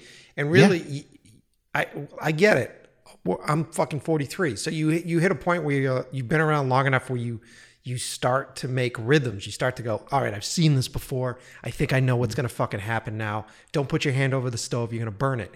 And so you start to build these rhythms, which are dangerous ultimately, and you have to break yourself from them. And for the only way you can get out of a mindset that is my way is the right way, or my emotional response to this is more valid than anybody else's emotional response, it's actually by getting into a conversation with someone and listening to the other person and asking yourself, why are we talking? Are we talking so that I can tell you things? Or are we talking because I would like to walk away with a better understanding of things? you know? And also, like, agreeing to disagree is perfectly fine. Like, there is movies, like, for example, like, there is movies that as an audience member, I don't really kind of like. Yeah, yeah. But that doesn't mean I think they're bad. There is movies like, I'm not gonna name anything, but there is movies that, I've been made by director that I absolutely adore. Yes. But the movie, they didn't work for me. I didn't like them for X and Y reason. But the fact that they exist is very important, and it doesn't matter if my mother always used to say when I was a kid is like, it's not because you don't like it that you gotta ruin it for everyone else. And movies are like that. Movies are like, it's like restaurant. Like, you're vegan. You're not boring because you're vegan. You're just vegan. You just don't eat meat. You don't like it. Yeah. So when you're vegan, you don't walk in a steakhouse and say like, well, this restaurant is shit. You know what I mean? And you know what I mean? It's like, and movies are like that. But for some reason, people think it's okay.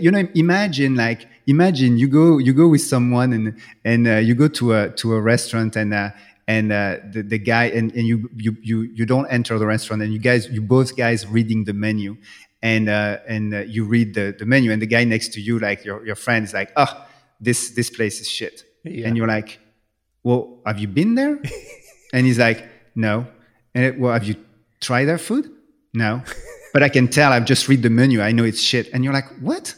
You know what I mean? And it's this kind of behavior that now is becoming so normalized, where, because you think if you can do that with a restaurant, or you can do that with a movie, or you can do that with a TV show or a book, it's inconsequential. Yeah, but right. It's not consequential. It's because you put yourself in a mental frame that you think allows you to actually do those kind of things. And because it's a book or this or that, or something that you think small, or a shirt in a store, or a fashion, or a piece of fashion, you think it's inconsequential, but it isn't. Right. And the thing is, like, when I see people going about like certain like political figure that do certain things that are completely appalling, and I'm like, yeah, they are appalling, but where do you think they get that?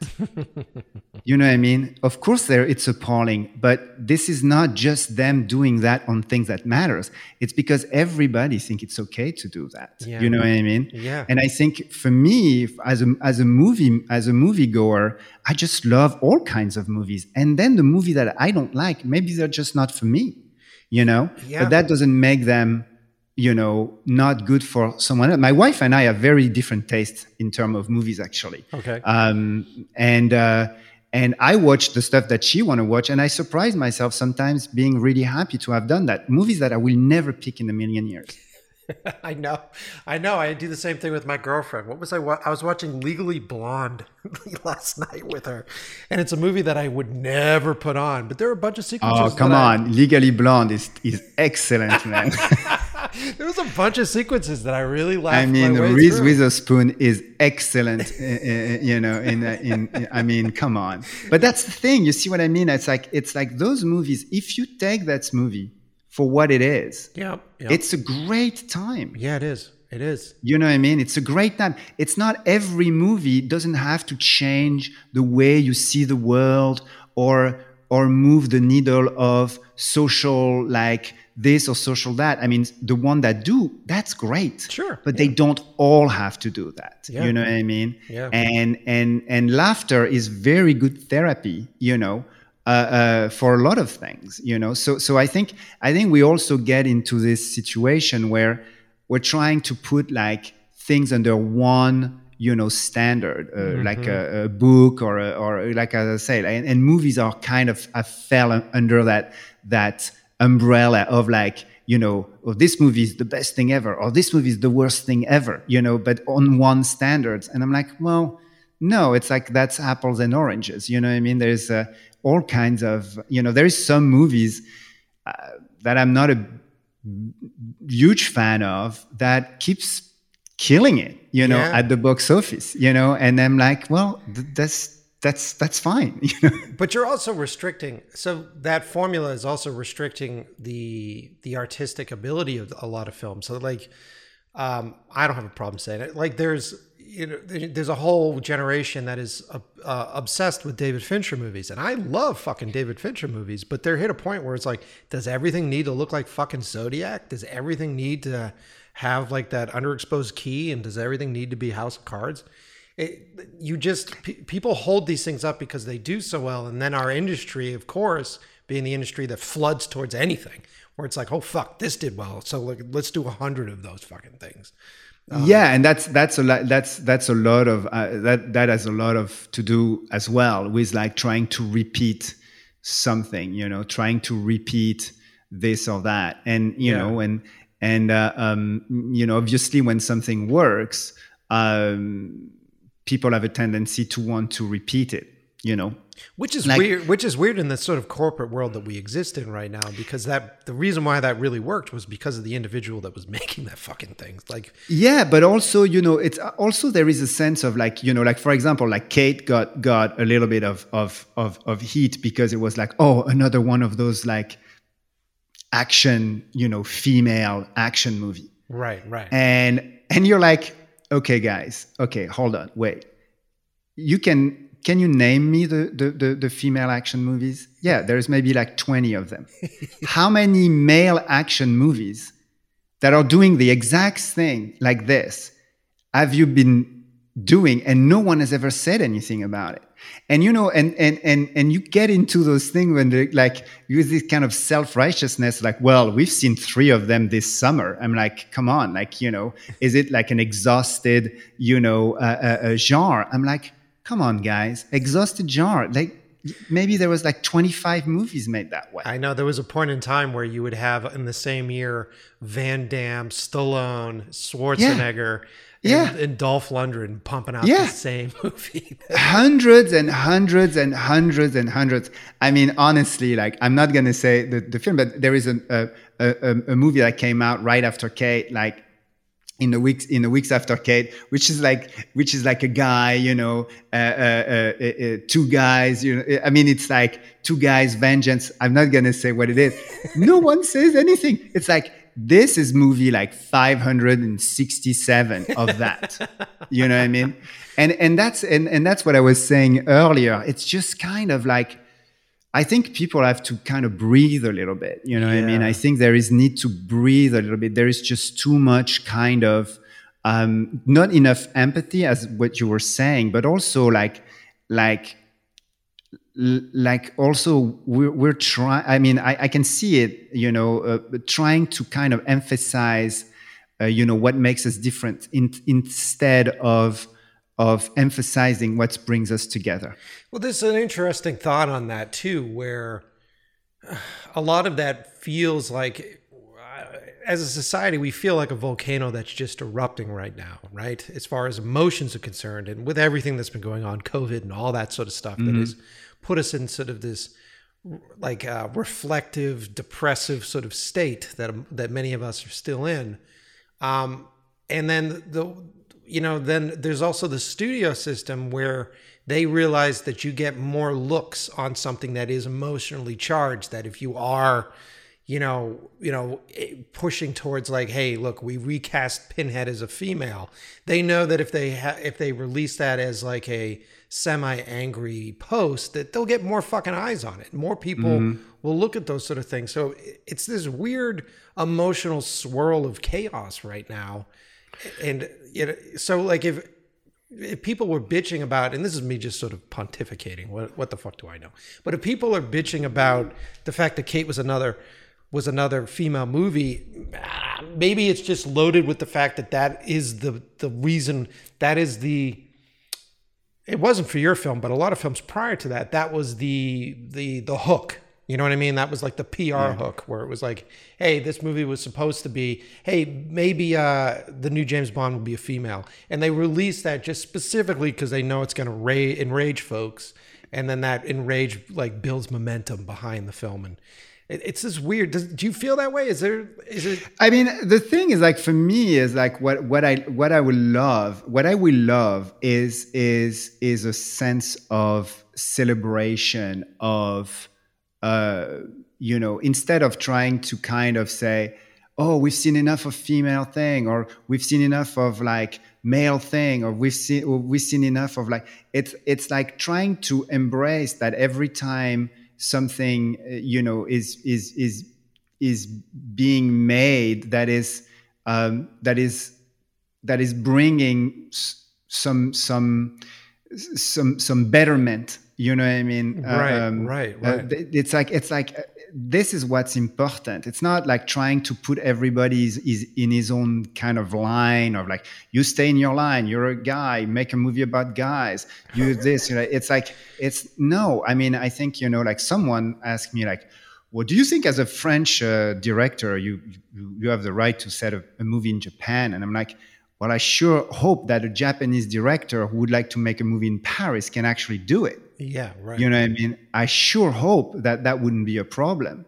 And I think it's this kind of like sense of like, this is us going backward, This is us going completely backward. And I think, I hope like every Japanese director can set up a movie wherever they want, and I will definitely hope that this is the part that should not be celebrated, but instead what we're hearing is like everybody stay in their lane, everybody does this and everybody does that, and don't get out of this and don't get out of that, and that's the sad part of this. It's like it's like we have to move to something that is the betterment of, you see what I mean? Well, dude, yeah, completely. I completely agree with you, and I think that. Maybe it's because I work in the business, and maybe because as a director, I have such a respect for the people that I work with in this business, and I know how little I actually do for a lot of stuff, and how much the people around me actually do for more. And when I get excited about movies that are coming out, and if Spielberg's putting out a new movie, or if another big like Scorsese or Fincher or any of these celebrated directors is putting out a film, I'm excited for that group of people tackling that subject matter. Yeah. So like, I want to hear the score that fucking Trent Reznor is going to do for a period piece for Mank. Like, I'm excited to hear what that is. I'm excited to hear these different elements. And I think we've seen it with the IATSE strike and everything else that's been going on. I think that we need to really truthfully start respecting individuals, start respecting artists, and start respecting technicians. And as an audience goer, the way to do that is to celebrate the fact that the people that made Kate are making this film. The people that made this movie are doing that film. And if you enjoyed any aspect of that other thing, understand that it isn't just the script. It isn't the way it was shot. Yeah. It isn't any of that. It's that collection of folks that are in the room, like you were saying before, just to design that action sequence. You know what I mean? On Kate, like I think we have like over 30 countries represented in the crew. We had every single ethnicity. The biggest actually group for Kate was the Thai. That was our biggest crew was the Thai, and then it was the Japanese, and then the Australian, and then the Americans. But it was like we had all kinds of religion. We have like, it was amazing to make Kate because we made it in Japan, we made it in Thailand, we made it like there was such a great represent. This is what I'm saying. This is what you see the world at its best. Yeah. Because when you're like this and you see the world at its best, you're like all those nationality working together, and it was amazing. And we could only talk two language on the on Kate. We could only talk Thai or we could only talk English. So everyone that it wasn't Thai or wasn't English had to be able to speak Thai or English, which was great because we had this. We had Germans, Indians. It's so cool. All English. You name it.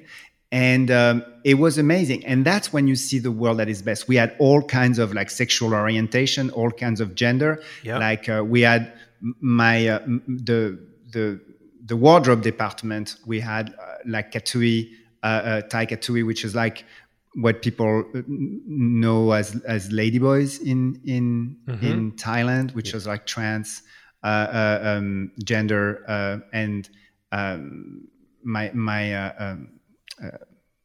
wardrobe department, they were amazing. They're always like, always coming up with like interesting things, and you could see when all that coming together, and there was never any kind of a sense of like, oh, those people do not belong here, or those people do not belong here. It was pretty. It was great. That's, wonderful. And it can be like that. You know what I mean? It's like, and it can be like that. From a creator standpoint, it's so, because people don't really consider this. Like if you're bringing a bunch of people together to do something, like if you have to shoot a sequence and that sequence requires you to build sets, that sequence requires you to paint walls, that sequence requires you to, choose props, all these different things. And you have folks that aren't like you. You have folks that aren't a cookie cutter of you. And this is what I beg for when I direct, because what the fuck do I know? I'm a guy that's sitting and staring at a script at a desk somewhere and writing out ideas from one perspective.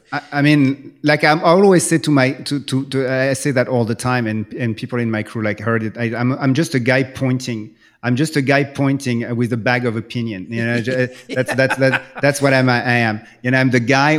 I'm a guy going around with a bag of opinion and just pointing at things. Like the movie exists because of the people that make it, and the people that make it, it's not just me. It's like by a long shot, it's not just me. It's like it's tens and dozens and hundreds of people coming together and having hard times, having good times, having arguments with each other, and making up and this and that, and all of this happen, and it creates this kind of like turmoil and mayhem of love and arguments, and you put all the emotions in that blender, and at the end that's the film.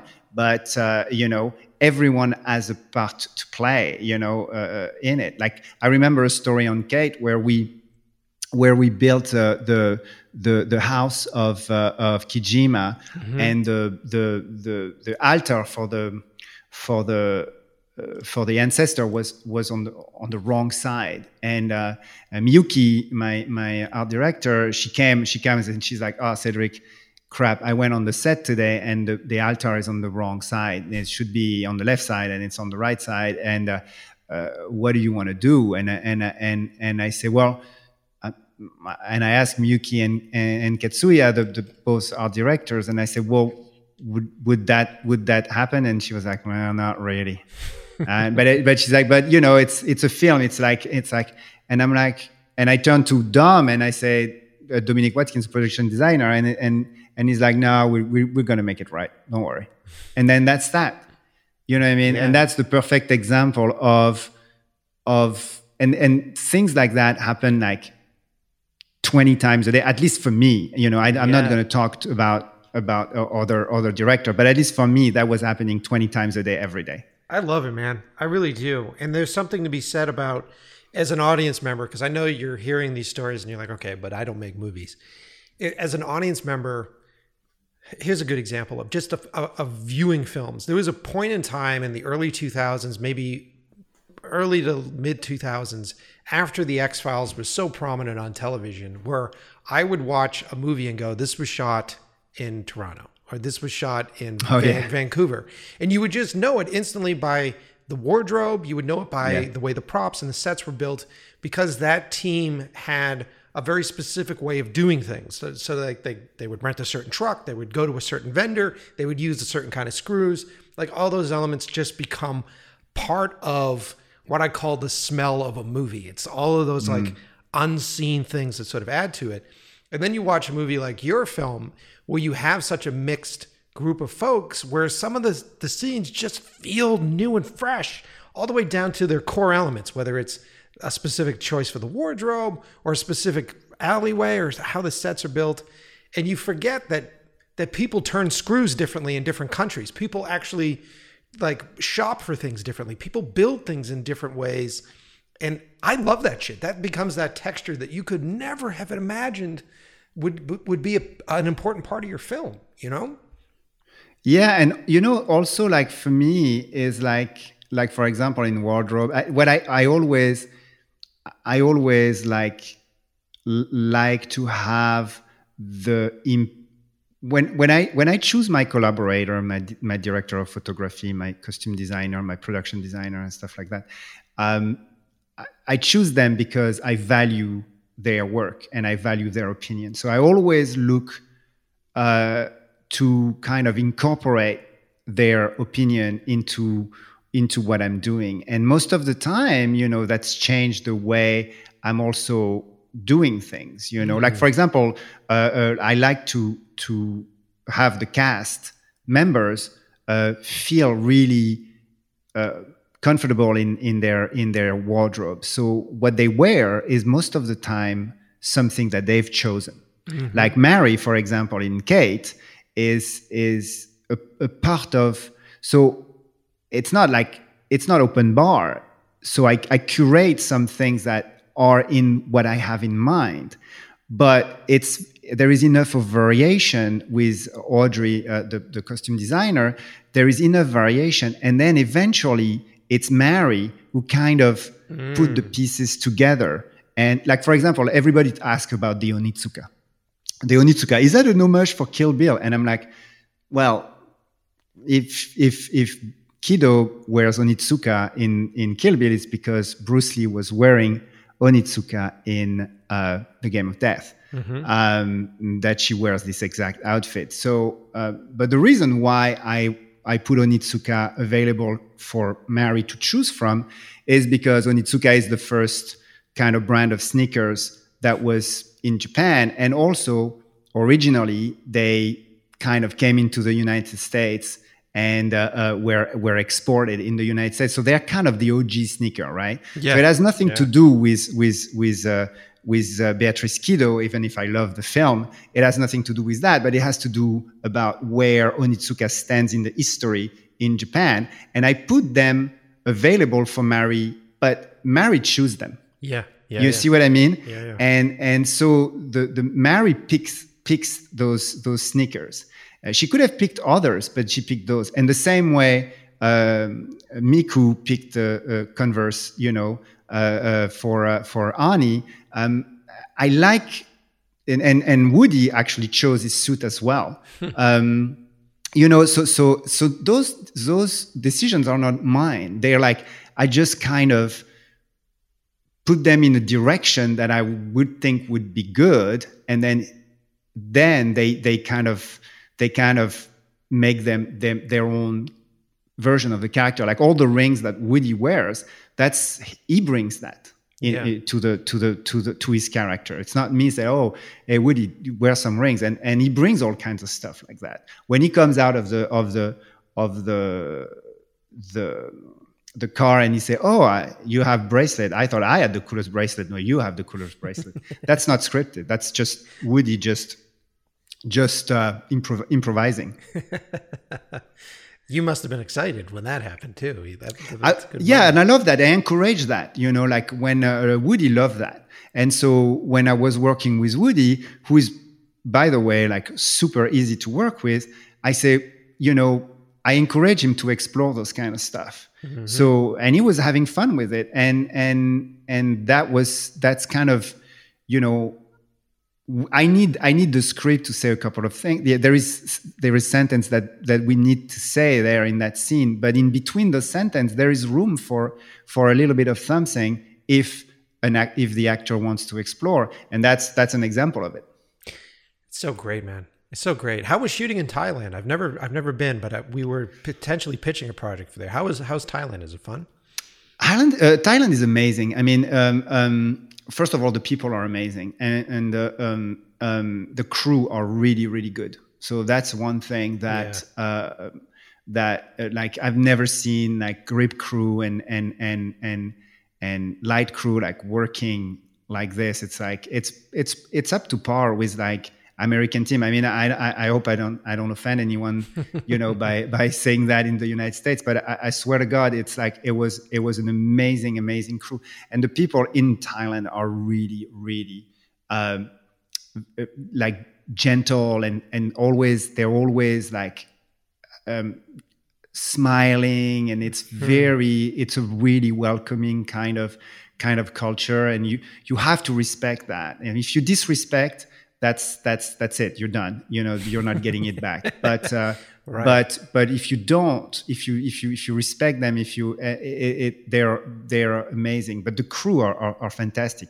Now, shooting during monsoon season, that is a whole different story. I mean, if you don't like hot and humid, it might be tricky. But that's one thing that we were happy to do was like we shot 11 weeks of night for Kate, and we were happy to do nights because it ended up being a blessing, because if you had shoot days, it would have been a lot harder. And so you have scenes, for example, a scene that has been shot in Thailand and in Tokyo is the scene outside the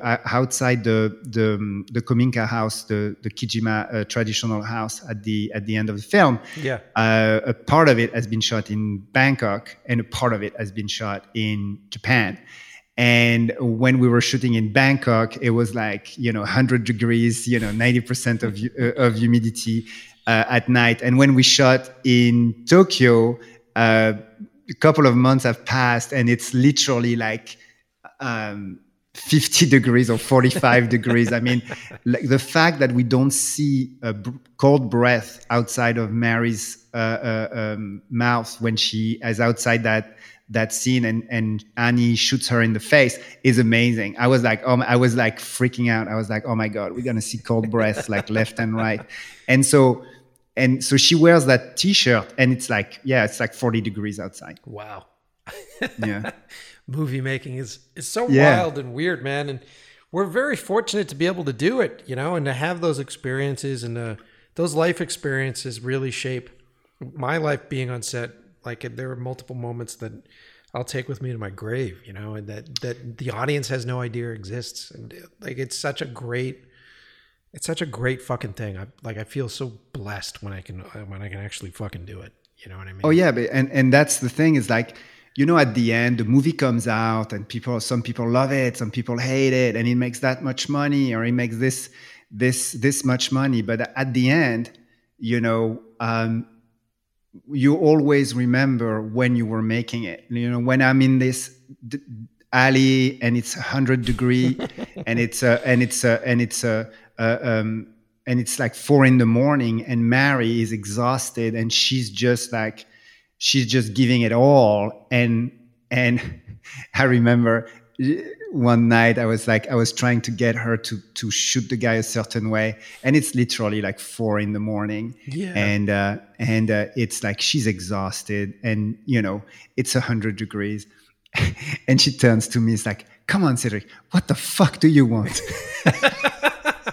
And I'm like, Mary, I want it that way. Like, come on, look, you do. She's like, but that's not what I'm doing. I'm like, no. It's like, I was like, okay, fine. And that was the only time that she was like, oh my God, I'm so over this,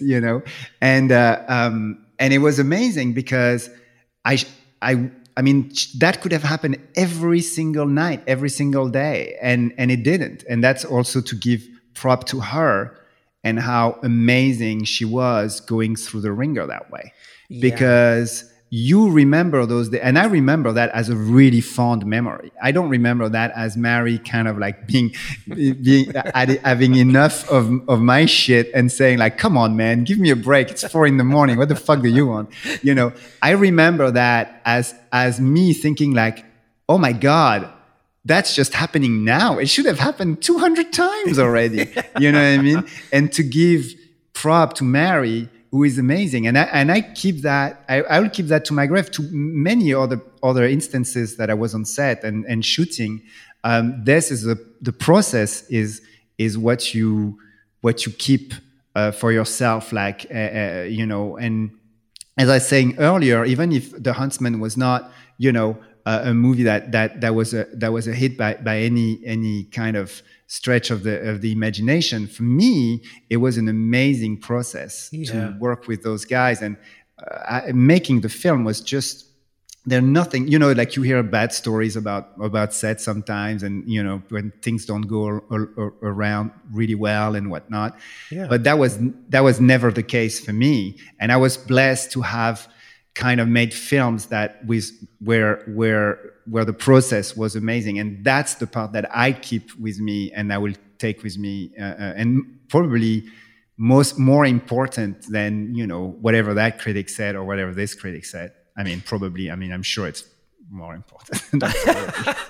Well, yeah, man. What am I saying? Well, yeah, man. Like you've had these great experiences. You've been fortunate to do it, and that's a great outlook. Because what the fuck do the critics know? I mean, you've seen the history of like The Thing. Everybody loves John Carpenter's The Thing right now. That the critics fucking panned that movie when it came out. Oh yeah, Blade Runner, Willow, you name it. Those movies which were like kind of shaped me really. Like every time they were like, "What the fuck is that?" Yeah. Oh my God, no way. Yeah. And then who won the Oscar that year? I don't know. Yeah, exactly. Of course, you hated The Thing. E.T. was chasing Reese's Pieces around on the fucking floor that year. Of course. Dude, look, this has been a great conversation. Thank you so much for sharing so much. And I'm a big fan. So, I mean, not only am I a fan of the films at this point, but I'm a fan of the way you do it and and your outlook on things, man. And you are that group that I will chase around and be like, I really want to see what Cedric's doing next. Oh, thank you. I look back. Here is the thing. It's very simple for me. It's like, when I grew up in France, I was, I was drawing like Wolverine when I was like 13 years old. I was like, at the time I didn't know. I got diagnosed later in life with like all kinds of things, and including dyslexia and other good stuff. So I didn't know at that time that, that my teacher they just thought, yeah, he's not the academic type. He's not really, because his notebooks are full of drawings, So it's like, I had like 20 Wolverine written where I should have taken notes of whatnot, or history or geography or whatever. Yeah. So they were like, whether he's crazy and we should put him in an asylum, or, he's not good for academics. So at the time I hadn't been diagnosed, so my no one knew that I had like this thing, but I like when I make movies, I look back at that 12-year-old version of me, and I look back at that 13-year-old version of me that was dreaming about those things and dreaming about the monsters and the this and the that. And I look back at that guy, and I look back at this kid, and this kid looks back at me, and there's two versions of that. Whether he's looking back at me and he's like, you forgot why I was dreaming about this, and you're a douchebag, and you're like, and you're lost on the cause, or this version of me looks back and is like, yeah, man, you monsters and movies and like blasters and like superheroes and whatnot, and he's just giving me the big thumbs up. And ultimately, I think that was the thing. The thing for me was to kind of make the dreams of that kid that was kind of growing up, outside of Bordeaux in France, and in a kind of a where everybody was saying, like, when I was saying, like, I wanted to draw superheroes and be a comic book illustrator, or later, like, I wanted to be in the movies, like, people were having a laugh, man. I mean, they were like, what the fuck is he talking about? Like, no, that's not gonna work. Like, you know, and I mean, it was very much like that. It was very much like, you know, all the way up to my father being kind of like, listen, man, this is ridiculous. What are you talking about? You know what I mean? Right. It's like, and I look back at that kid who just everyone, beside my mom, everyone around him, and that's why I think I'm so motivated by female characters, because my mom was always like, she didn't take shit from no dudes, you know what I mean? Yeah, she was like, yeah, you can do it, and she was the only one that said like, yeah, you can do it, and everybody else was laughing and was like, what the fuck is wrong with Cedric, man? What is he talking about? And I look back at that kid who just was there and was terrible at school and was drawing all kinds of monsters and superheroes in his notebooks, and this kid's looking back at me. Yeah. And I always look at this, and if this kid is looking back at me and give me the thumbs up, then I'm cool. Yeah. And I think that's kind of my standard right there. My first my first VHS, we were 14 years old when we had a VHS tape, and I went out and my first ever rental at the video club was Escape from New York, you know, John Carpenter, yeah, of course, you know, and Escape from New York. And I watched this film and I'm kind of like, fuck, Snake Plissken is the coolest dude, you know, with this eye patch and this thing, and I'm like, he's the coolest guy, and everybody asked him everybody think he's dead or whatnot, and you see, those were the movie that shaped me. I mean, Star Wars, obviously, and other things, but this is what that kid was watching, you know, and he was watching that, and he thought that was the coolest stuff. I mean, of course, I watched Citizen Kane, you know, right. When I was in film school, but this is not what was shaping me, you know. What was shaping me was those kind of movies. Oh, you know? For sure. For me, it was the same thing. It was that. It was Die Hard. It was Lethal Weapon. Like all of those original, like, noir sort of, like, broken down hero men. Yeah, and it was like it's those and it's those things where, like, I remember watching, like, you know, an American Werewolf, you know, in London, and I was like, God damn it, man! I mean, big fan of Werewolf, and so I always look at that kid, you know, and that's kind of my thing. It's like, is he okay with this? Is he okay with who I am today, or is he okay with what I'm doing? And if he's okay, then I'm okay. Like, when that kid watch, you know, Huntsman, he's gonna see that's Willow. He's gonna see that's not Frozen. You know what I mean? Right. And that's kind of my thing, you know. And I'm gonna ride that wave as long as I can, you know. And eventually, and I hope, like, you know, it gets people, like, you know. I mean, Netflix has been really good on Kate has been really successful on Netflix, so I know that there's a lot of people that have seen it, and if those people have a good time, that's it. That's good for me. Has the success from Kate opened some more doors for you at this point? Like, are you in that position where you're looking at better projects now, or have you not even thought about that yet? Yeah, well, you know, I mean, obviously, like, I just got for a bunch of, like, action, you know, female thing, like, it, you know, it most of the time it happens, you know, like, after Huntsman, I got offered like quite a few fantasy movies. This guy knows how to, like, put chicks with guns and make them look sword and sandals. Let's give it to him. And now it's like, what do you mean? Pink and neon and woman with guns? Give it to him. So no, it did, and I'm working on a few projects. Normally, I'm trying not to do the same thing. Sure. So right now I'm working on two other projects that are very, very different than Kate. One is me going back to a studio. and another one is more like indie. But yeah, I mean, I am working on a big project with a big studio right now. Well, cool.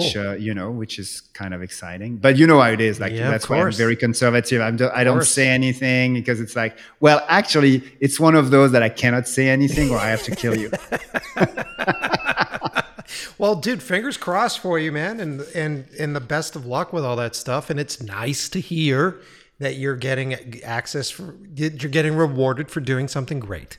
And that's nice to hear. So, well, thank you. Thank you, man. And thank you so much for sharing on the show. And thank you for giving us all this time. And it's been great talking to you, man. You're a good dude. I really enjoyed it. Well, thank you. Thank you. I hope your audience will be okay with the accent and everything, because I don't know, man. I don't know if I could listen to myself, to be honest, without an Advil, maybe 2 Advil or something. They're going to love it. They're going to love it. They're going to love it. All right. Thanks so much. Thank you, Mike.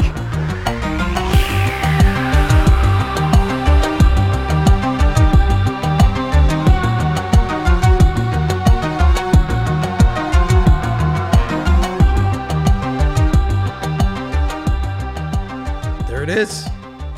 Great episode. Great dude. There's nothing more rewarding than, wanting to... I didn't know anything about Cedric before I sat down with him. There's nothing more rewarding than actually finding out that he's a good dude, that he's a great guy. He's a very creative dude, but also someone that is aware of what works. He's aware of his failures. He's aware, and he's learning, and he's becoming a great filmmaker for it.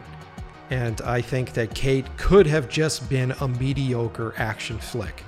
It could have been one of many that are just unforgettable, paint-by-numbers kind of action movie. And this one's not, because it's got that spirit in him.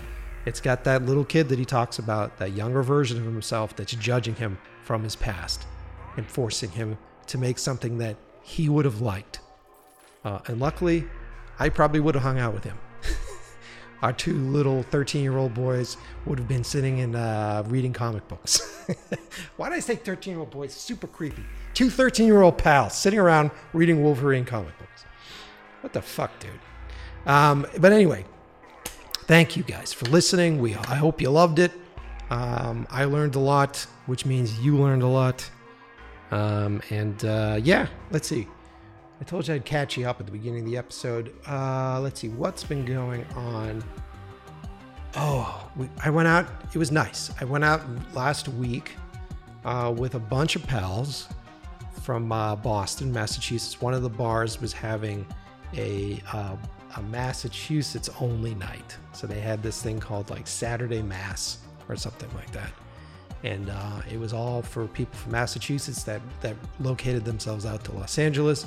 And it was fun. It was a blast. Me, Gina, Lance, whole crew of us went and hung out, had a bunch of beers. It was a lot of fun. And prepping this week, I've got a couple podcasts scheduled, a couple podcasts to record. So there's going to be some great content coming your way. And I just want to thank you guys for supporting the show, for being here. Thank you to all the musicians and the bands that contribute the music to the show and make this show sound the way it does. I couldn't do it without any of you. So thanks. That's it. I'm going to let you guys go. I'll see you next Tuesday.